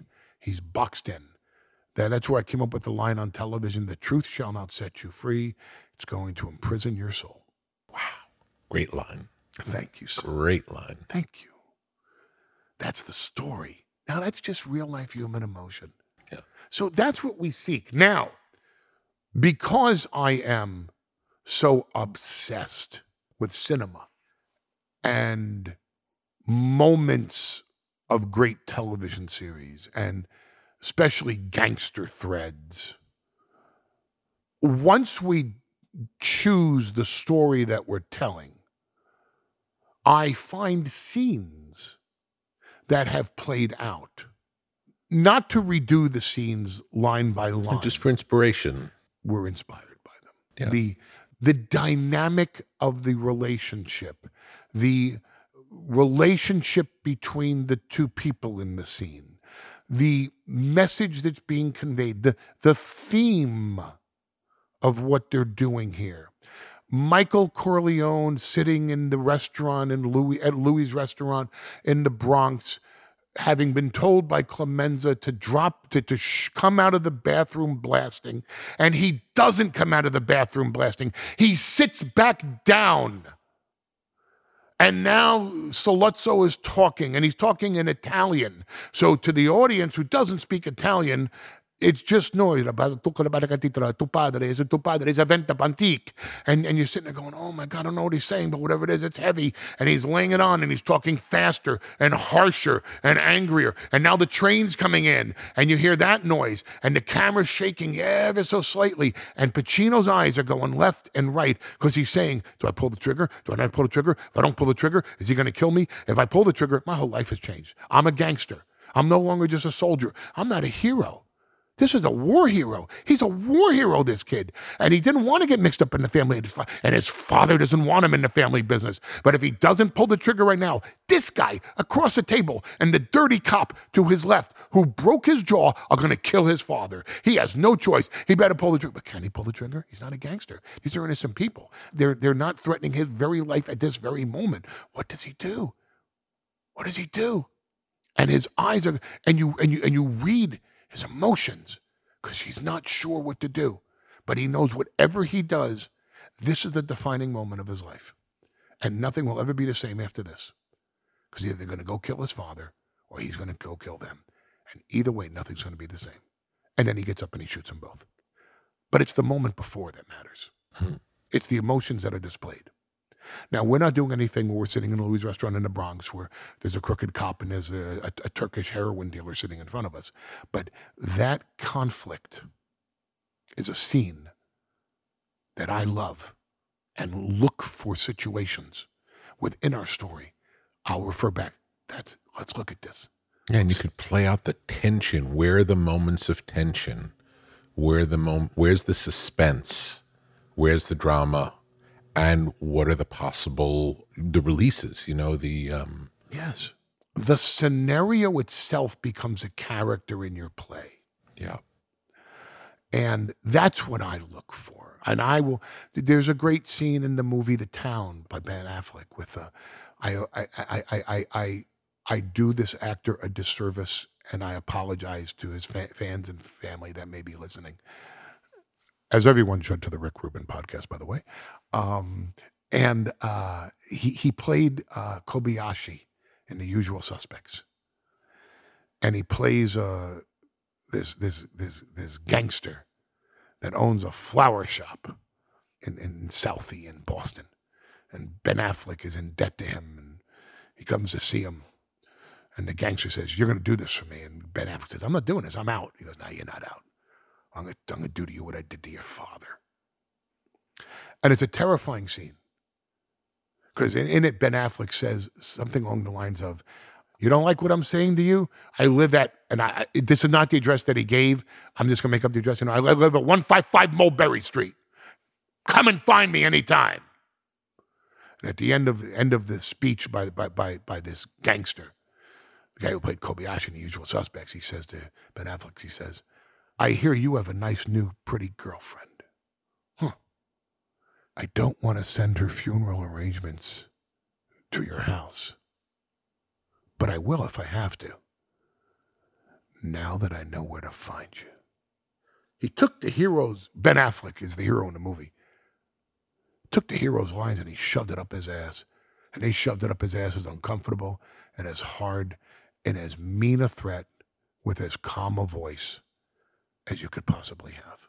The audience felt threatened. The audience in the movie theater gasped when he said it, because he said it so cold, so menacing. And in wrestling, menacing is, "Rick Rubin, I'm coming to your house. I'm gonna beat up your wife. I'm gonna kick your children's teeth. I'm gonna murder your dog. And then, and then you get that great, then Rick Rubin, it's just you and me, and you're going down." That's wrestling. And that's not where Roman Reigns is. So that's not where, when the bloodline and I get together and we start studying movie scenes, or, that's one of the scenes that we study. How do you deliver a threat so cold, yet so menacing, and keep the audience engaged so that when you say it, they gasp. They say, "Oh, we just had a thing Monday night with me and the Usos." And the original concept of it was, we don't want Roman in a scene with the Usos right now because we don't want you to know yet Roman's reaction to the Usos losing the tag team titles. We have that as a hook as we head towards the next pay-per-view premium live event that Roman Reigns will main event. Why would we give that away right now? Make you wait for it.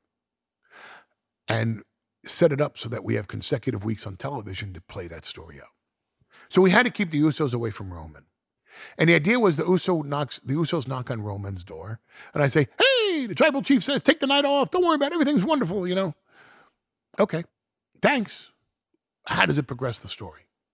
How does it give me a conspiracy theory? How does it become a topic of conversation? What about this makes me wonder, where are they going to go with this? So we changed it with moments to spare because we went live with it to where I come out and Jimmy says to me, "Hey, to see the tribal chief." "Oh, he's not in the room." And I'm blocking the door. And by my body language, you see, I'm not letting them come into the room. "Oh, yeah, he took Solo out for a walk because, we have a big match tonight." And I'm promoting the main event, promoting Cody Rhodes and Brock Lesnar against Roman Reigns and Solo. So I'm justifying my existence in this promo in promoting the main event of the evening, keeping people hooked to the TV show. And but the tribal chief, what a great weekend. And of course, in a nod to them losing, I say, "For all of us, not for all of us, but nothing we can't get over. But the tribal chief is so appreciative of your contributions over the weekend," which means they main evented night one, which means they interfered in the main event, trying to help him beat Cody Rhodes. It ended up taking Solo to do that, but they tried. Their contributions, their efforts. Thank you for your efforts. We want you to go to the jet. We have seafood ready for you. We're going to, Solo and Roman can take care of this light work of Cody Rhodes and Brock Lesnar, promoting the main event again. We'll meet you on the jet. All's good. Thank you so much. Talofa, we the ones. And they go, oh, okay, thanks a lot. Yeah, yeah. Too bad he's not in the room. Yeah, he's not in the room. Yeah. All right, we'll see you in the jet. Yeah, see you in the jet. All right, wise man. Okay, thanks, Usos. We love you. Greatest tag team of all time. And I'm smiling as they walk away. And then you see me lose the smile. And I open the door and I say, I took care of it, my tribal chief. And the audience went, ooh, he lied. The tribal chief was in there. He didn't want to see the Usos. Is he mad? Is he busy? Is he just We don't know. Getting together with Solo and planning a battle plan, which you're going to need against Cody Rhodes and Brock Lesnar? Is he meditating? Is he making other decisions and he can't deal with the Usos at the moment? Or is he pissed at the Usos? I don't know. There's a lot of variables going into that. I know Heyman lied. Did he lie to cover for the tribal chief?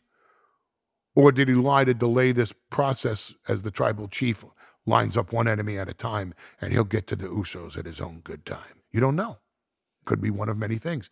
But that little variable at the end, that little moment, that little twist leaves us so many different ways to go. That's what we search for. And in that case, do you have a tentative plan of where you'll go that may change? Or is it just this leaves doors open and let's see which door feels right next time? All of the above. It's a free-form creative process. It's Rick Rubin laying on the floor, listening to music, trying to find that one moment where the singer hits a note or the strumming of the guitar is like nothing you've ever heard, or the beat of the drum defines drumming for the next 10 years. It's a note by Johnny Cash. It's a chorus by System of a Down. It's an elongated word by Tom Petty. It's Rage Against the Machine doing their take on older songs. It's you're lying there and you know, wow, this wasn't what I was expecting, but it's what I'm keeping. Past 3 weeks before WrestleMania, my biggest question was never, what are we doing at WrestleMania? My big question has been, what are we doing at WrestleMania 40 next year? Great. So has there been an occasion where you see the next year playing out in a way that's really exciting and it's a great potential vision, and then a week later something changes and everything switches? All the time. That's why even if we came up with a game plan for WrestleMania 40 and indeed even WrestleMania 41, it could all change this week. Circumstances, catalysts in the real world, stumbling onto something that we didn't expect, a moment in time that doesn't even have to be in our program, you know, that we see on WWE, and we're like, oh my God, can we capitalize on this? Man, we can tie into that right now. The beautiful thing about open creativity. That seems like one of the things that's most exciting about professional wrestling versus anything else, is that fluid, ongoing, the story's never over. It continues to change. We continue to be surprised by it and be prepared for the unexpected every time. It's a jam session, and we're winging it with a plan. Yeah. With a plan. Yeah. But you also have to wing it, considering there's, how many hours of television is it every week? Oh my God. Well, every week. Okay, there's 3 hours to Raw. Yeah. There's 2 hours of NXT. Yeah. There's 2 hours of SmackDown. Yeah. There's a whole bunch of other things that live on the web. Yeah, and then once a month you have a pay-per-view. Or at least once a month, if not more. Yeah. So there's so much content always being generated. And when we were young, a storyline would play out over several months. Now, more seems to happen week to week than might have happened every 6 months when we were kids. Yes. So Roman has the theory of consistency. Consistently great. Consistently consistent. If the narrative constantly and consistently progresses and moves forward, then wherever you take it, you're still progressing and moving forward. Here's something, without giving away the secret sauce, we don't let the Roman Reigns character recap. He doesn't talk about what's happened. He brings the stories forward. He talks about what's going to happen. He talks about the emotions that are on the table at the moment. I recap. I say I told you so. I brag about the victories. This past Sunday night at WrestleMania, the Tribal Chief, your Tribal Chief Roman Reigns, smashed Cody Rhodes. Last year at SummerSlam, your Tribal Chief Roman Reigns smashed Brock Lesnar, John Cena, Edge and Daniel Bryan, Big E, Sami Zayn, Kevin Owens, whomever it is. I recap. I bring you up to date. Roman Reigns does not. There's no nostalgia in a Tribal Chief. There's no looking back when you're the Tribal Chief. He's a shark. He swims forward or he dies. Can he pivot left and right? Yes. But in pivoting, he's still going forward. He's not going backwards. The Tribal Chief goes forward. That's something we decided very early. And we have never violated it and never will. And if we do, and it becomes the exception, then that's a story in and of itself. Yeah, and there'll be a reason. Yeah. Oh, man, he doesn't talk about things that happened. He doesn't refer back to last Thursday, last Wednesday. Something's going on with the Tribal Chief. It'd be the same as if he came out on television and he'd say, Damas y caballeros, aquí la batalla yo estoy luchando con la vida. And you go, he doesn't speak Spanish. There's a seismic shift happening here. Same thing. When he violates the code of the character, that's a story in and of itself. So it's a constantly shifting narrative because the world is constantly shifting. Or something happens that resonates, that changes the way people see it, or see the business, or see our presentation, and we have to address it. Or there's an emotion that's revealed in the audience that we can expose or tap into or go after or make people relate to, make it resonate with them. So we're always looking for that, always trying to feel that out. Is there something out there or is there something about to happen that we can be one step ahead of so that when that emotion becomes prevalent, we're already into it? Where do you think wrestling can go that it's never gone? Besides the first WrestleMania from the Elon Musk colonized Mars? I don't mean a place. No, that was just my smart ass answer. Buying myself time to figure out a proper answer.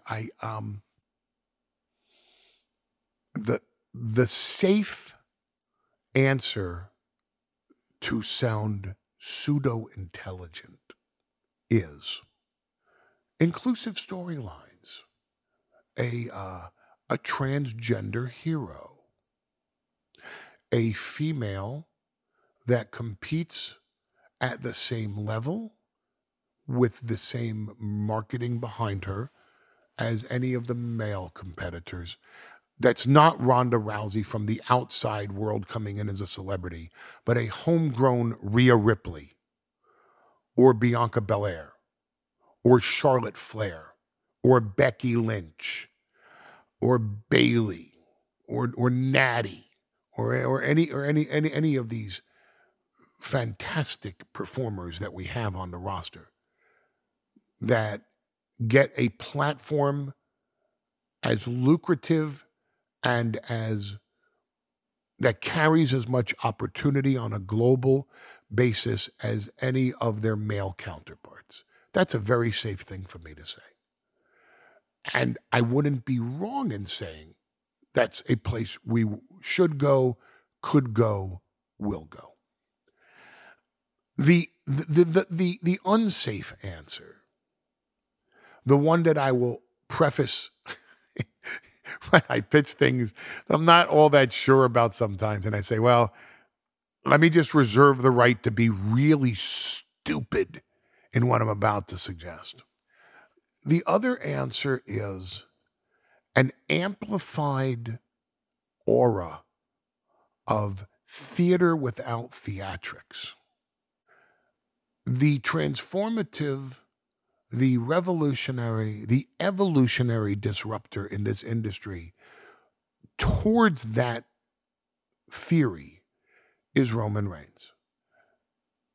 We do movie scenes in the locker room to further tell the story.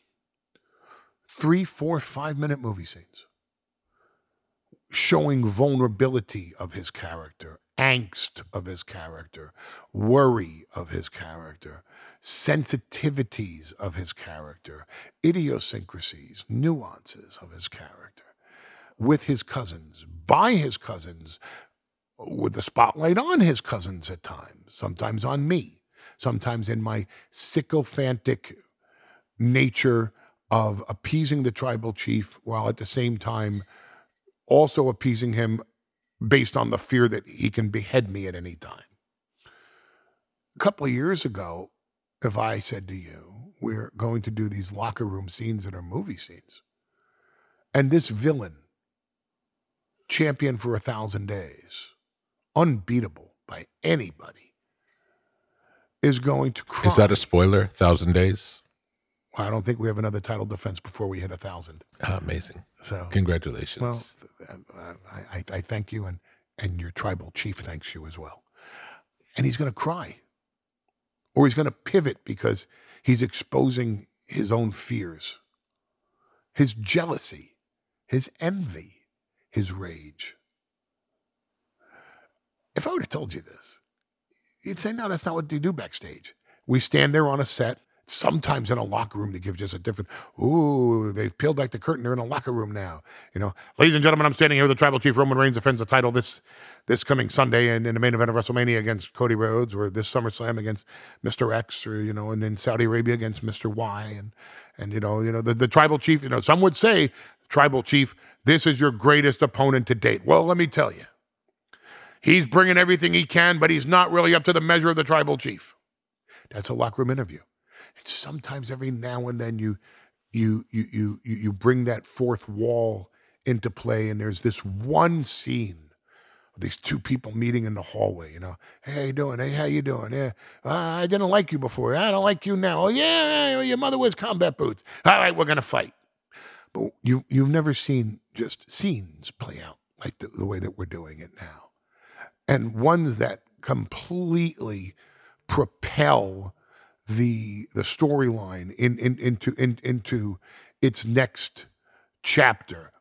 That was the secret of the Sammy story, is what we were doing backstage with Sammy, so that when we took these stories out to the ring and the story of his desire for acceptance and our refusal to give it to him, and Jay being the strongest minded in not giving it to him, which pissed off the tribal chief for Jay to make the decision and not for Roman to make the decision. So to spite Jay and to show Jay, who was the boss, that Roman would accept Sammy a little more every week just to piss off Jay.